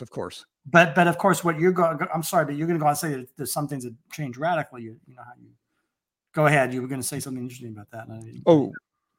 No, I was just saying of course the actual events are the same, but I guess I've been around it. I've noticed just people talking about historical topics in a different sense now, because, you want to try and be, there's just different ways to study history. And I've just noticed in my time of being interested in history, primarily as a layperson, it's interesting how the perspective of history changes. And I feel like it's always reflective of the time in which you study it. But it's good to have it. Like, I remember thinking to myself, when there was all this terrible stuff that happened after Hurricane Katrina in 2005, I was thinking to myself, I can't wait for this to be in the past so I can look back on it historically with more of a dispassionate look. I mean, I should again be more candid. I don't like the way things are discussed today. See, I don't like the way history is done today at all. At least in the broad, in terms of. I'm not even speaking so much about my opinion, for what it's worth. I'm just looking at it as like, this is sort of what it has become. Like, I think. Right, but what that is something I often object to. And so the two things I don't agree. So, there's some background propositions behind again, I'm talking about things that are fashionable, not necessarily what's the best. I'm talking about the pop historians, or the ones that make the bestseller list.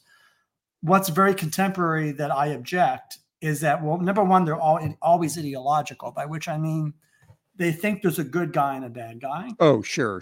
Everything, but even more than that, it's not only. My objection isn't only that they think there's a good guy and bad guy, because there are often villains in history. I concede that. But it's the way that that's the only thing they talk about. And the way they think that fact is the sole causal factor, when I actually don't think the world works that way at all. So, for example, how I see Manson. So Tom O'Neill book is interesting. So I actually, as I said earlier, I think it's possible that Manson can both be not an innocent victim, by which I mean he bears responsibility for how he treated those girls and what he did there and all that. And I even think he bears responsibility in a way for those murders. Sure. I think all of that can be true. And yet at one and the same time, Manson's mind was, fucked with or screwed with by these strange psychology experiments. I think that's all that can be. So I don't think it's either or. I think it's kind of both and, if that, you know what I mean? Yeah, sure. Yeah. I mean, I see it, but I don't know.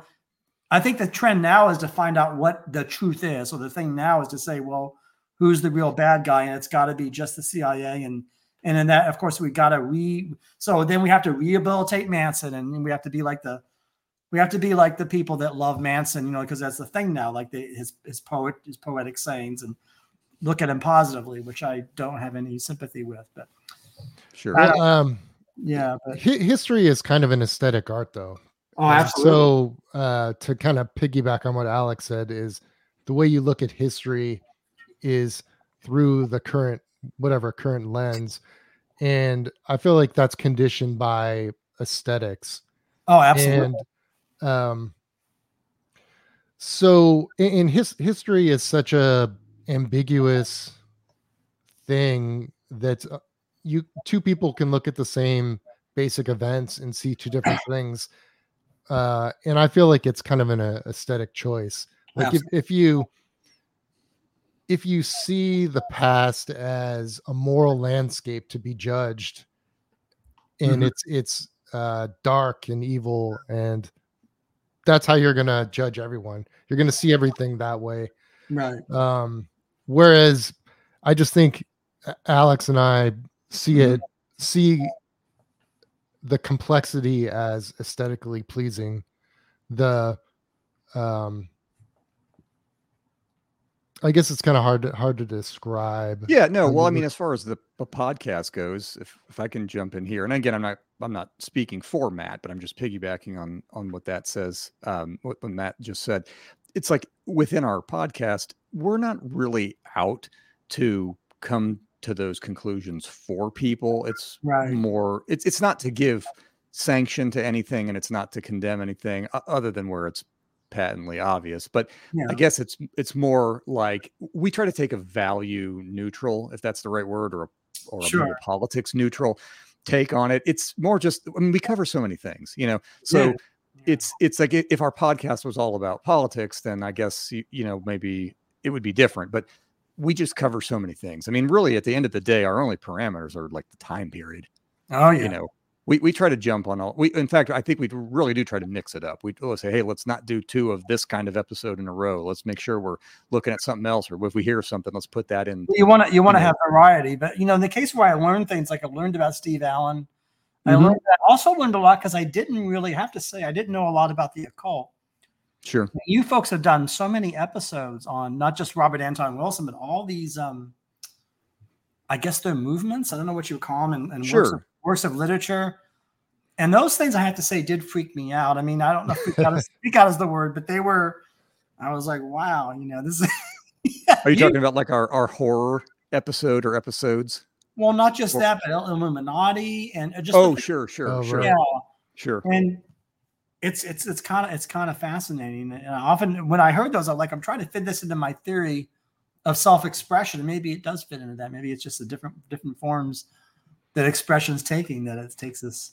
Yeah. Well, what probably one reason why we approach the long 70s the way we do, and I'm not sure if Alex thinks about it this way, but I'm interested in maybe I've never been an ancient history person. I'm maybe the last couple 100 years are the most interesting to me. Right. And so I have this definite understanding that this is not the first time that people got really weird. No.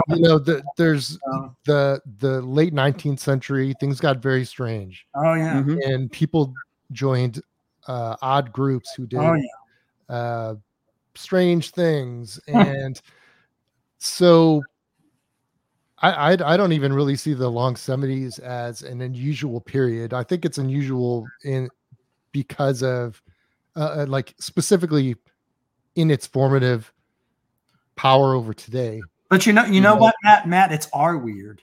Yeah, it is our unusual. Yeah. We had to deal with it more directly, so that's sure. That's a good point.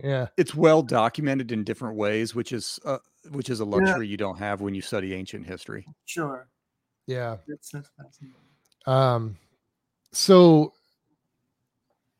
the things that people consider a cult in the long 70s were normally bigger movements earlier in history. Sure. The Robert Anton Wilson stuff, he's drawing from things that happened in the 20s and 30s and the late 19th century. Even all the Reichian therapy stuff, that's second generation Freudian. And so I mean, history, it's always hard to it's hard not to say something started in the long 70s, but usually things don't just start. Things become revisited, transformed, renewed, and that's a lot of the things that people consider spooky or occult about the long 70s really come from the early 20th century, which was a much weirder time than the long 70s in all kinds of ways. Plus things get rediscovered. I mean, the term reboot is a 20th century term, but the concept isn't new. Just to use an example, there's a series of books. They're trade paperback books that were published, I think, largely in the 70s by a publisher called Dover. So I just call them Dover books in shorthand.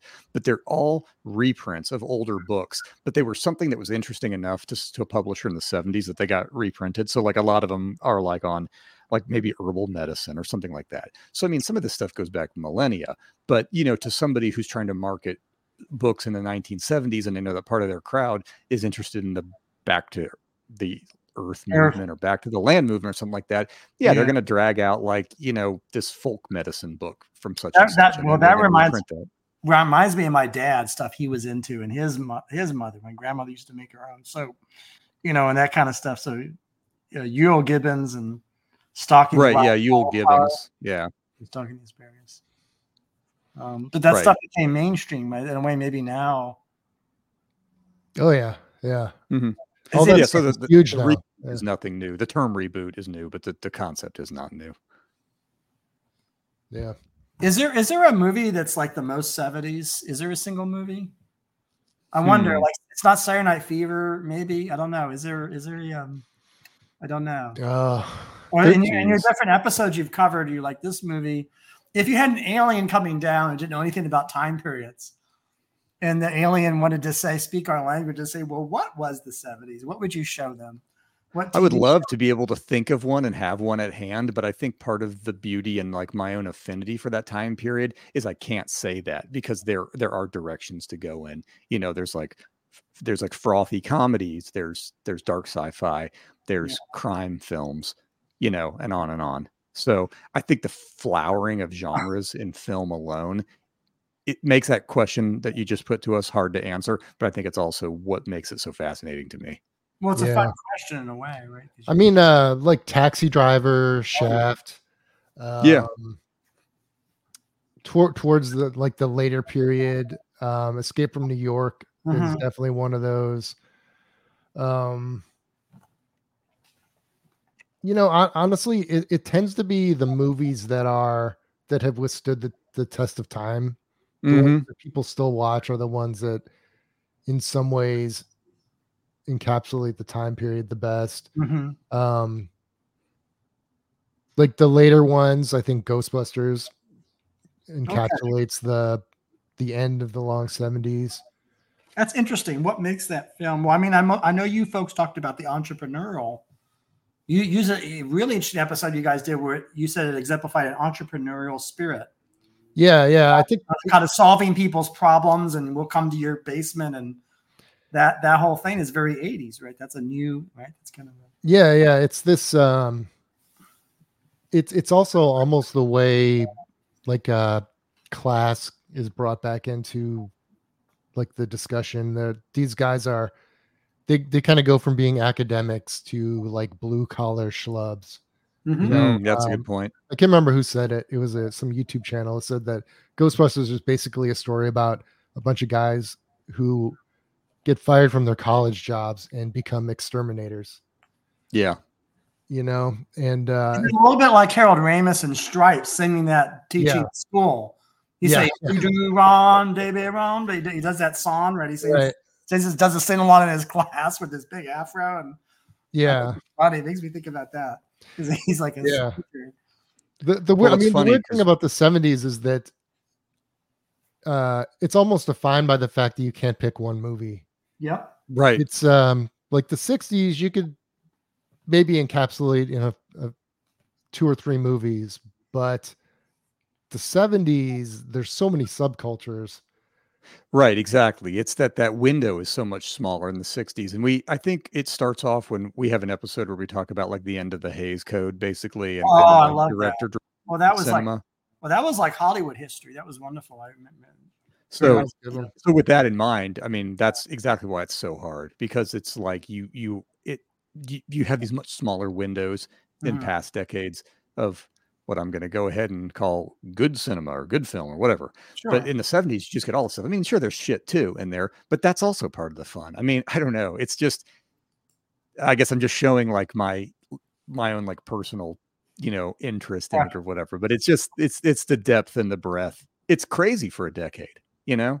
And it is. Alex and Matt, I want you guys to think about the fact that I was 8 years old and I saw Let Me Die a Woman in a theater. As an 8-year-old boy, that's with a 42nd Street audience. That's not. You could call my parents' parenting into question with that. I don't know. You know the movie I'm talking about. We get a Doris. Let Me Die. Speaking of like 42nd Street theaters at various times, the 70s were also the time where you had like the first kind of mainstreaming of porn. You know, the idea of like people who get dressed up and go out on a date to Behind the Green Door or The Devil and Miss Jones or Deep Throat or something like that. The Private Afternoons of Pamela Mann or the different Radley Metzger, Harry Paris pictures, Opening of Misty Beethoven, and those were the movies. Those were the films. Yeah. Well, so you had a lot of a lot of crazy. I think also too, people think that certain genres started in the 21st century. I know Matt and I have kind of made a joke before, like grousing about younger folks sometimes and being like, oh, they think like something was just invented or they heard about something for the first time recently. But it's like there's all kinds of like weird genres that got their start during the 70s, like, you know, when like the Saw movies and Hostel and stuff those stuff in the long 70s. That's all. You know, it's like, yeah, you say, well, that's a 21st century movie about you know, whatever. It gets the torture porn name, but it's like, but then there were all those cannibal movies, you know, or I mean, I get you guys agree with me on that. I think of Last House on the Left and right, exactly. There's that. That's a better example. But even the concept of a found footage movie, it didn't start with the Blair Witch Project. Yeah.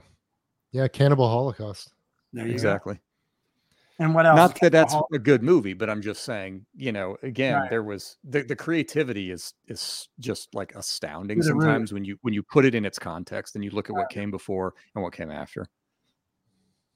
Well, that gets to it earlier. I think, Alex, it was your point that there's like things are remaking or remade. Mm-hmm. It's kind of things have a kind of a copycat quality. Yeah. Sure. And maybe the Saw films are like that. Maybe they're copying a B movie or you know, copying them. Well, you could really push boundaries like further and in more ways. Like there was just more boundary pushing per year, I would say, in the long 70s, like prior to that, unless you really dig up like some obscure like pre-code stuff. But just, you know, it was just incredible. I mean, just when you look at just a year that a given film came out, I mean, it just created a vast amount of stuff that people would inevitably remake or knock off or whatever. I don't know. What does Three's Company fit in? Is Three's Company going to be? How will people see that in the future? I don't know. I kind of, because it's Suzanne Summers and now John Ritter and jeez, that's actually really interesting too from a building a TV show standpoint. It's funny. There's about a 10-year gap between like the Munsters and Three's Company. Right. And what's interesting is I remember seeing some of the episodes of like the Addams Family or the Munsters or something, and there's only one plot, and it's just the weirdest thing. There's no subplots in that 60s TV. And then by the time you get to 1977 or whatever with Three's Company, like there's a subplot. Like you're following Jack for part of it, but then you're following Janet for part of it, and they're totally different plots that they've worked into it. So even just like the way, and I guess maybe you give who is it, Norman Lear, you know, credit for that because he's the guy behind so many of these things. But you know, just even in that like that 10-year window, like just how much even just a crappy broadcast TV show changed. Right. Well, I mean, I do think that art forms can die and be reborn and live. I don't think that I you know, I often think historically about art, right, and aesthetics. I often think that there are art forms that are eternal, for lack of a better word, even though that may sound pretentious, but not many are eternal. And many die a death, you know, like we might be seeing now today the death of the sex comedy because of political changes that actually it's not so much that people would be offended and not laugh. They actually might not even get the joke.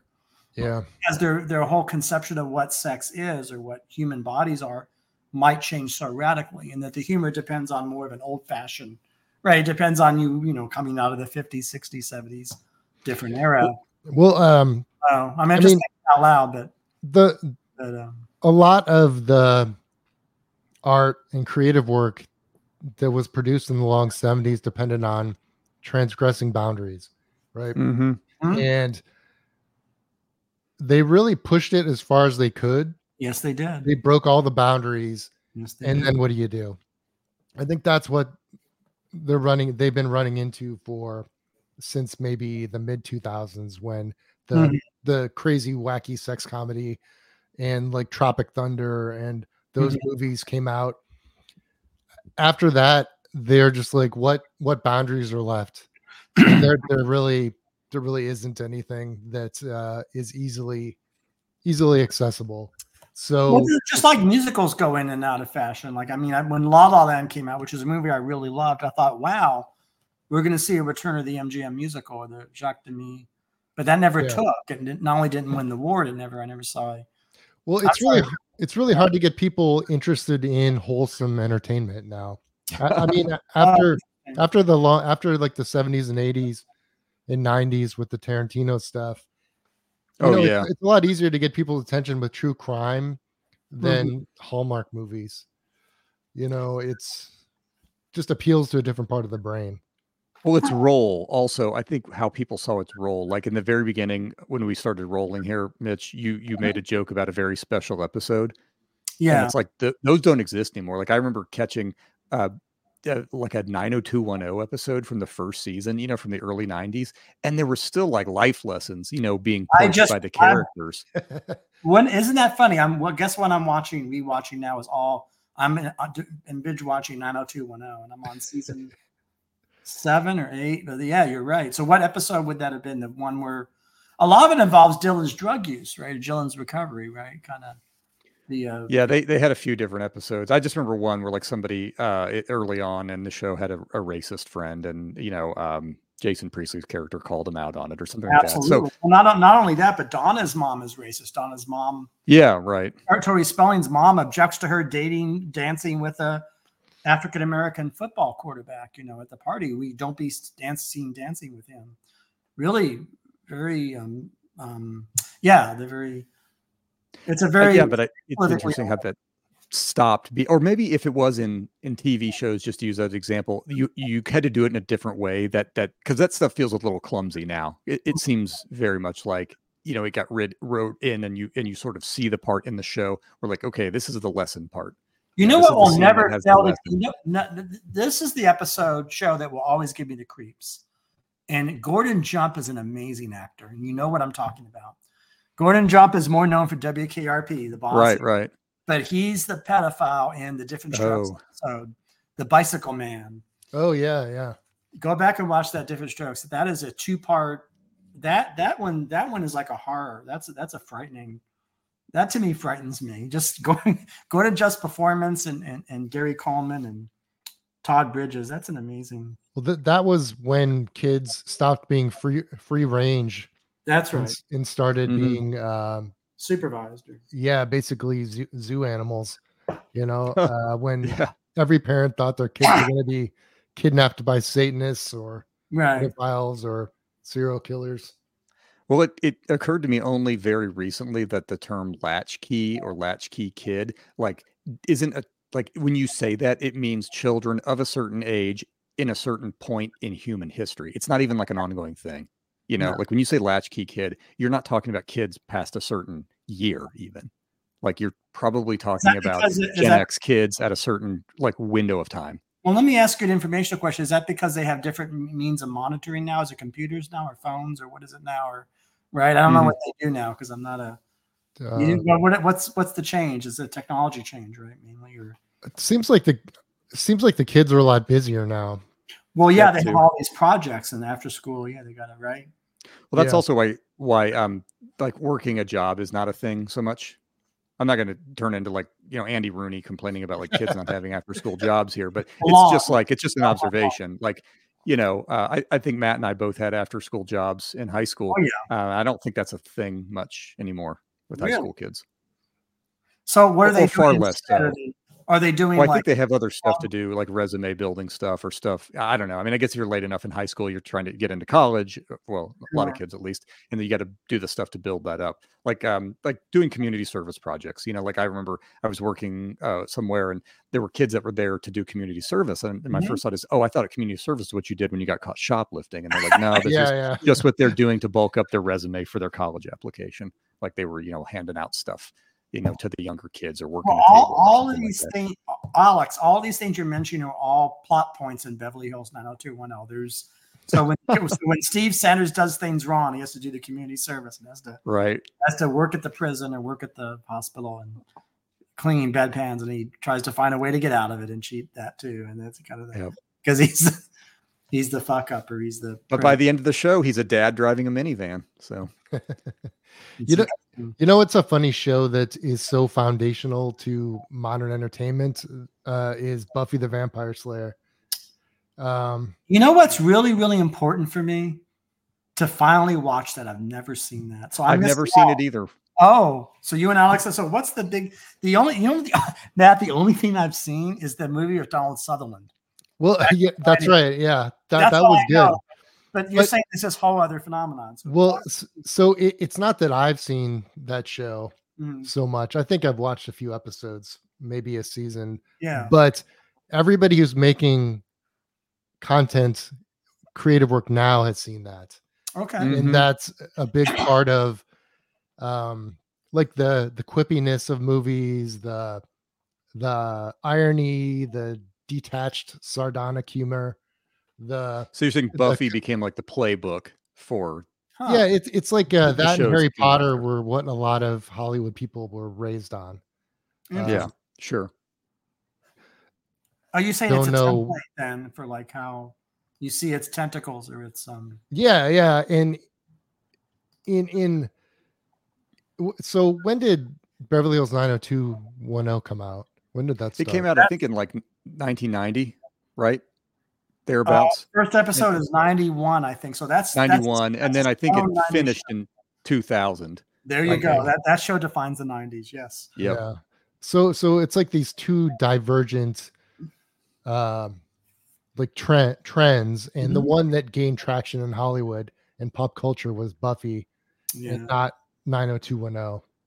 Oh yeah, 90210 might have been a show that ran through the 90s, but my impression of it was it owed much more to things before it. You know, it was a soap opera, really, I guess, from the get-go in one form or another. And as the high school aged characters became adults, it became more of a soap opera. I see. Yeah. I don't know. I was always more of a Baywatch guy. No, I didn't watch any of that stuff in real time. I watched 90210 towards Baywatch, the end of its run, and then I just went back and saw some of the earlier ones. Well, if we're talking about, female beauty, but Baywatch, well, both shows, of course, Baywatch is remarkable in that, Pamela Anderson and the different.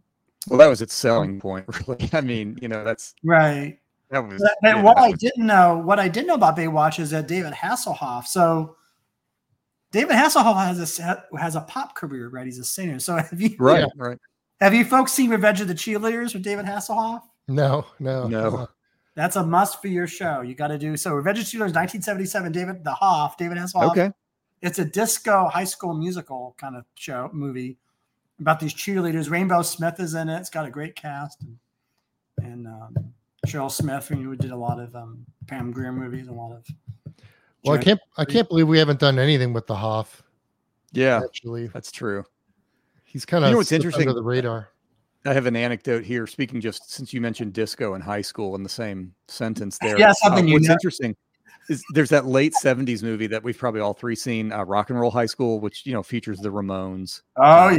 Is that the story goes that's actually came out of the Corman Studios, but it's supposed to be disco high, right? Exactly. It was supposed to be disco high school, and at the last minute, there was sort of like, I don't know, let's try maybe the punk rock band here. Let's try Rock and Roll High School. Yeah, exactly. So I think that's just like totally changed whatever like impact Rock and Roll High School has on like whatever it had an impact on ever since. With the I have to confess, you guys, I'm a disco person more than a rock and roll person. So I like them both. But having a movie built around the Ramones is cool because there were movies with disco in them. I actually love the Ramones, but that's a whole separate. The Ramones are kind of unique, but what I'm saying is that one of the things that's made me so happy is the rehabilitation of disco with that Bee Gees documentary and all that. Yeah.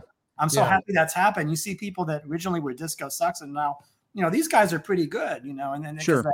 What do you think about that whole re-examination of Stigwood? And it's nice, huh? That it's kind of people going disco back. was great. I don't really. I feel like the disco rock and roll rivalry was like Betamax and VHS. They were just too competitive. They were competing for market share. Yeah, and the whole burning disco records, or destroying them, blowing them up, was that's like marketing. Sure. But like they don't compete for the same experience. Disco is a dancing. I think of it as the last pre-electronic dance music. Oh, interesting. Yeah, because there's still instruments involved, right? There's still trumpets. Absolutely. Yeah, and you might have like the analog synth, but other than that, you've got like the full band.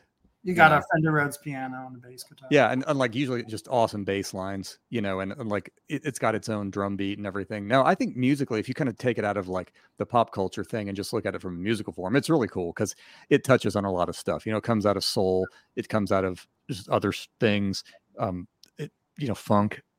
You folks did a number of episodes. You did a Funkadelic and more than one, I think. We did a Funkadelic, Parliament Funkadelic episode. Yeah, we've talked about soul soundtracks when soul singers just got handed the keys to do the soundtrack to movies.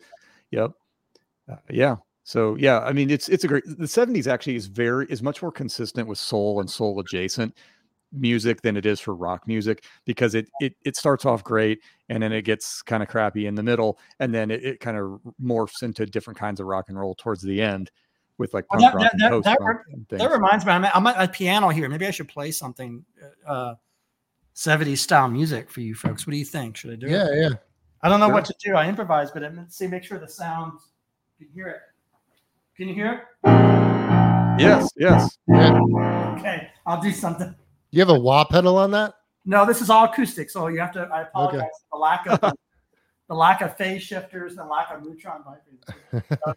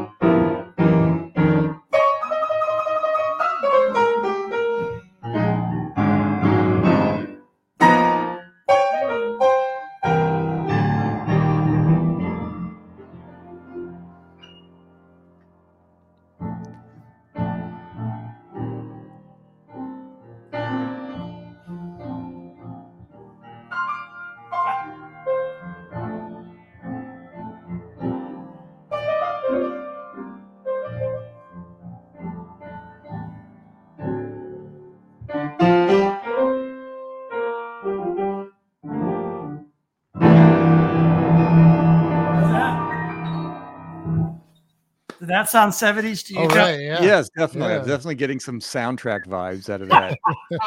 Yeah. That was great. Not enough people play piano anymore. Yeah. Well, I don't know. It's kind of fun, It's but now, of course, if you could have done that on a Rhodes and run that through a phaser, it would have been even better. But it was excellent on its own. You should do the intro music to one of our episodes sometime. Well, you guys come up. Well, how do you source you do some interesting things in your. I make it with samples. Okay. Yeah. Because I know the very first episode you had some kind of it was like some born again Christian thing. Was that what that was? Some kind of some politician was talking about. Remember that? It was like some dude. I think it was one of those evangelist dudes talking about cleaning up the schools or something. Yeah. We had I made I think I used some old recordings we had. Put them together to make the music, and then I put some. I think I had Nixon in there, Jim Jones, and really? And then I kind of went off the rails, and I started making a different song for every episode.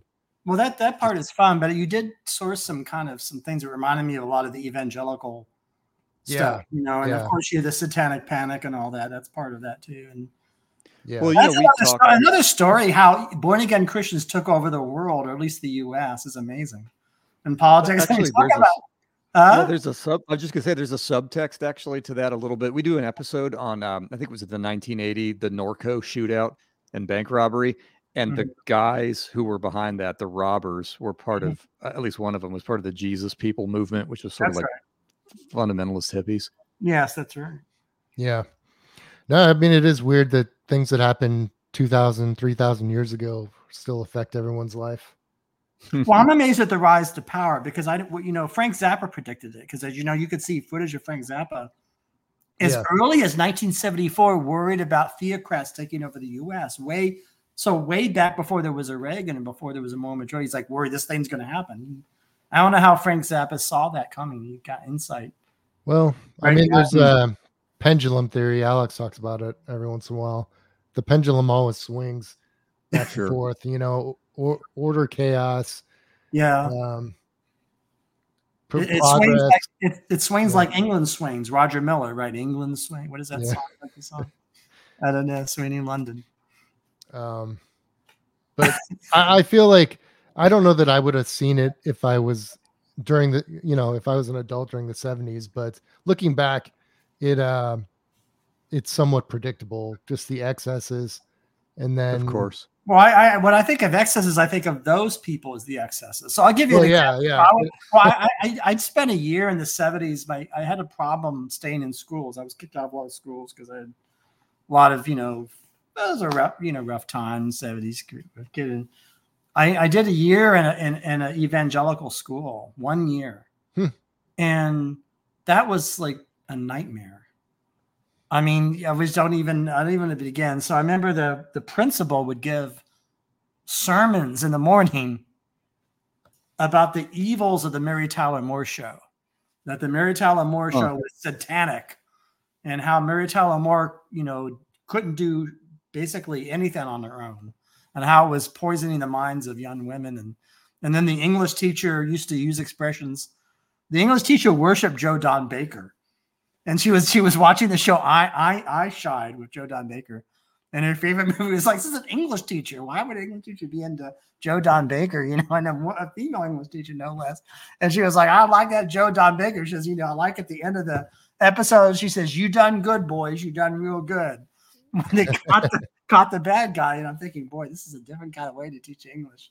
Yeah. I always think of Joe Don Baker as the crooked police chief in Fletch. Oh yeah. It's funny. Well, he's a really good actor, and I like Walking Tall, right? And I even like My Namesake, Mitchell. As a movie, I guess. But you ever seen Mitchell? No. Yeah, it's a Joe Don Baker. But I don't know. I just didn't mean to go out of a tirade. But it's just one person's excess. Excess can come from different. Well, it always people always push it too far. They push it far enough that the people who don't like that are motivated enough to push it back the other direction, and it just goes back and forth. Because nobody knows when it's too far until it's too far. Yeah, I mean, and interesting. Historically, it didn't last that long. Mm-hmm. By the mid '90s, it was a free for all again, and that's. Basically you can count on America to roll back and forth. No matter, you only have to wait 10 years. Right. Matt, you have Raquel Welch on your icon here. I love it. Lon Sevi says Raquel Welch and Myra Breckenbridge, right? Is that who that is? That's who that is. Is that what that's? That's who that woman is, and that's the film. Oh, it is. It is Raquel Welch. I don't know what movie it's from. I have at least 2 early Raquel Welch books in my possession. One from the mid 70s, and one from 2 celebrity books of hers. If you're into her, that sort of thing. Oh yeah, I love Raquel Welch. Yeah, on the Dick Cavett show, you can see old. You guys fans of all the Dick Cavett shows they have posted on YouTube? You could see. Sly Stone and Sly and the Family Stone are on there. Oh no. My favorite Dick Cavett moment was when he was interviewing what's the actor's name? I'm terrible with actors' names. He always played like a tough guy, like military character. Robert Blake? No. In any case, he was I'm sorry. I'm just trying to think of he was interviewing this actor, and the actor was smoking a cigarette on the set and explaining how he killed people with his bare hands in World War II. Oh, interesting. And it wasn't Chuck Heston. It was God, no, but someone like Chuck Heston. It was someone of that. Yeah. Boy, I really should know who I'm talking about. That's funny because that's kind of isn't that sort of the backstory of Father Yode, aka Jim Baker? Yeah.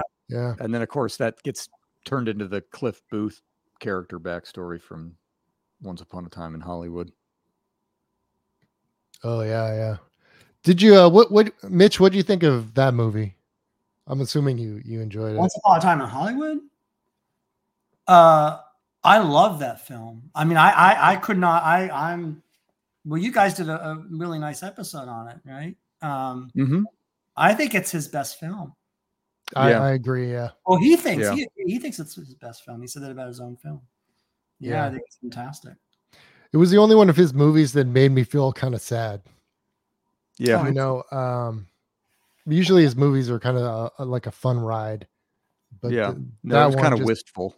Yeah. Well, it's a very mature film. It has a maturity of intelligence and emotion. Yeah.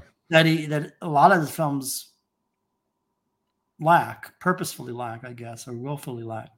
Right. That movie is a deep film. That's a deep film about America and about it's almost, I would say that it's actually like the White Album is cinema. It's almost like Joan Didion. There's a feeling that wistfulness you talk about is what I get from reading Joe Didion's Sloshing Towards Bethlehem or White Album. Yeah, for sure. You know, I don't know if he's. Then of course he wrote the novelization of it, which really just provides even more backstory and depth to it. Yeah, it really takes it. It's really not a novelization of the film. It's really an expansion of it in novel form. The interesting thing about Once Upon a Time in Hollywood is that I saw it in the theater twice. Me too. And I could tell that 70 or 80% of the audience didn't know what was going to happen because they didn't know what the story of the Manson murders. So they didn't understand the tension. You know, the movie moves day to day and you get closer and then it says that the date of the murders. And I was sitting there going, oh, this is what is going to happen. This is insane. And I could tell that nobody else felt that because they just didn't understand like what was looming over the movie. It's a different way of experiencing the movie. It's a legitimate way. I mean, again, that's a case where a movie could yield different feeling, different. In a way, he designed his movie to be for different audiences, right? Don't you think? So those in the know and those that less in the know, or those in it works. It works for both audiences, I would guess. When you say, yeah, I mean, I don't know how somebody who didn't know the story of the Manson murders would have experienced that, though. I feel like they wouldn't have felt the same tension, or understood like the feeling of release. Like people talk about how violent the end was, and I feel like if you didn't know the actual story, you wouldn't get like the feeling of, you know, joy that they just got slaughtered by the stuntman when they in real life. So I'm contradicting what I said earlier. You would miss you would miss that wistful quality, right? You wouldn't, because it would be lost on you, right? It would just be, it would just be preventing these killers, right? It wouldn't mean, right. It wouldn't have the same meaning. Yeah. I don't know. Sometimes I feel like our show is an attempt to provide that kind of context. Absolutely. For people who are alive now. You know, the episode I'm embarrassed to say I have not listened to yet, and it's because I'm really savoring it. To look for is your show on Thief with James Caan. Yeah. And that's one of your more recent ones, right? So yeah, I got to listen to that. Yeah, that movie was great. We referenced that. It's funny because there's nothing here to spoil for you, but the soundtrack for Thief is done by Tangerine Dream, and then we have another episode on synthesizer soundtracks. So it ends up they kind of one references the other a bit just because we bring up these different artists and the work they did in this time period. So it's interesting though, the take on it. If you have a chance, I don't know how you'll watch it or if you've already seen it and you're just waiting to see the episode, but if you get a chance, if you see the Criterion Collection DVD for Thief, it has a little featurette where they talk with one of the members of Tangerine Dream, and he kind of lays out how they sort of got tapped to do the soundtrack, and that's worth a watch. And I say this as someone who doesn't normally get a lot out of like the little bonus features on DVDs, but that's actually kind of cool. Well, I do if it's a commentary track.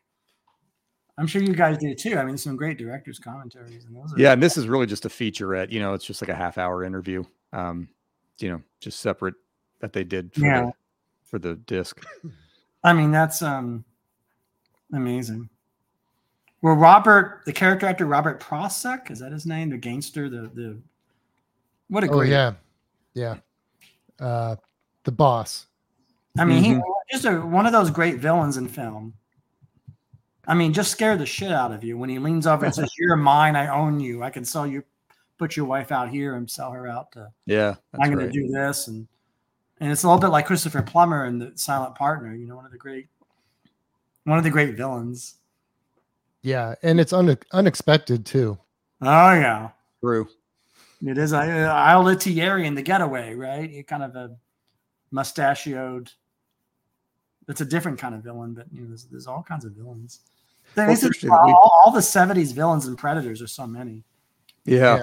It's funny that we did 2 films from this time period that had James Caan as the star, because I was just talking, not to Matt even, but to someone else just at work, and talking about how he didn't have I feel like he didn't have the follow, like the multi-decade after that career that other people did who got their start in the same time period, or like his contemporaries in the long 70s. Like it seems like I don't know for what reasons, but it just seems like I would have expected to see Caan more like in latter years. I mean, he was obviously in some film, but he didn't have. Well, I from what I understand, he did have personal issues and okay.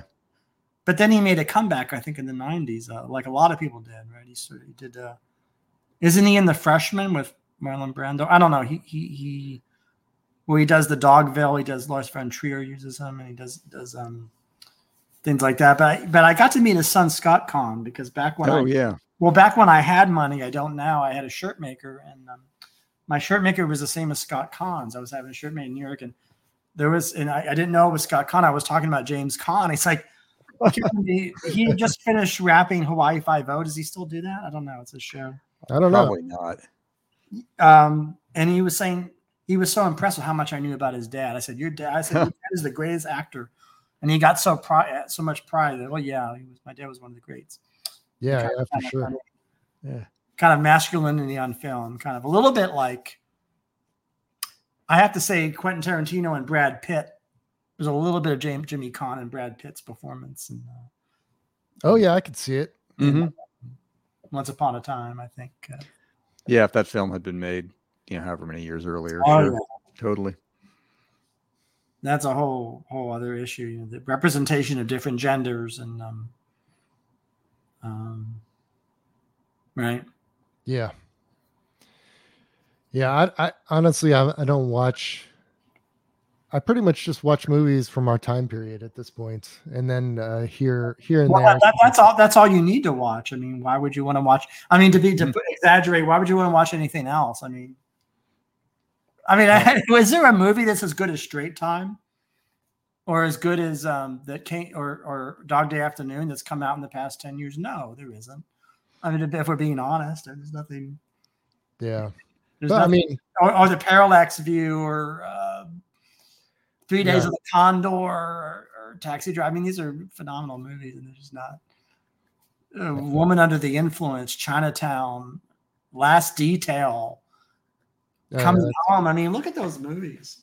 It's a tough act to follow. Yeah. Yeah. You could spend the rest of your life just watching 70s movies. Oh, yeah, totally. And be happy. Yeah. Yeah, I'm always stashing away ones like on a queue or a watch list for, you've got like a streaming service and you can kind of park stuff there. And I always feel like I'm parking more of them than I could ever watch. So I achieved what I wanted to achieve. I've reached the Lawn 70s running time. Oh, right. It's now 5:20. We started at what, 3?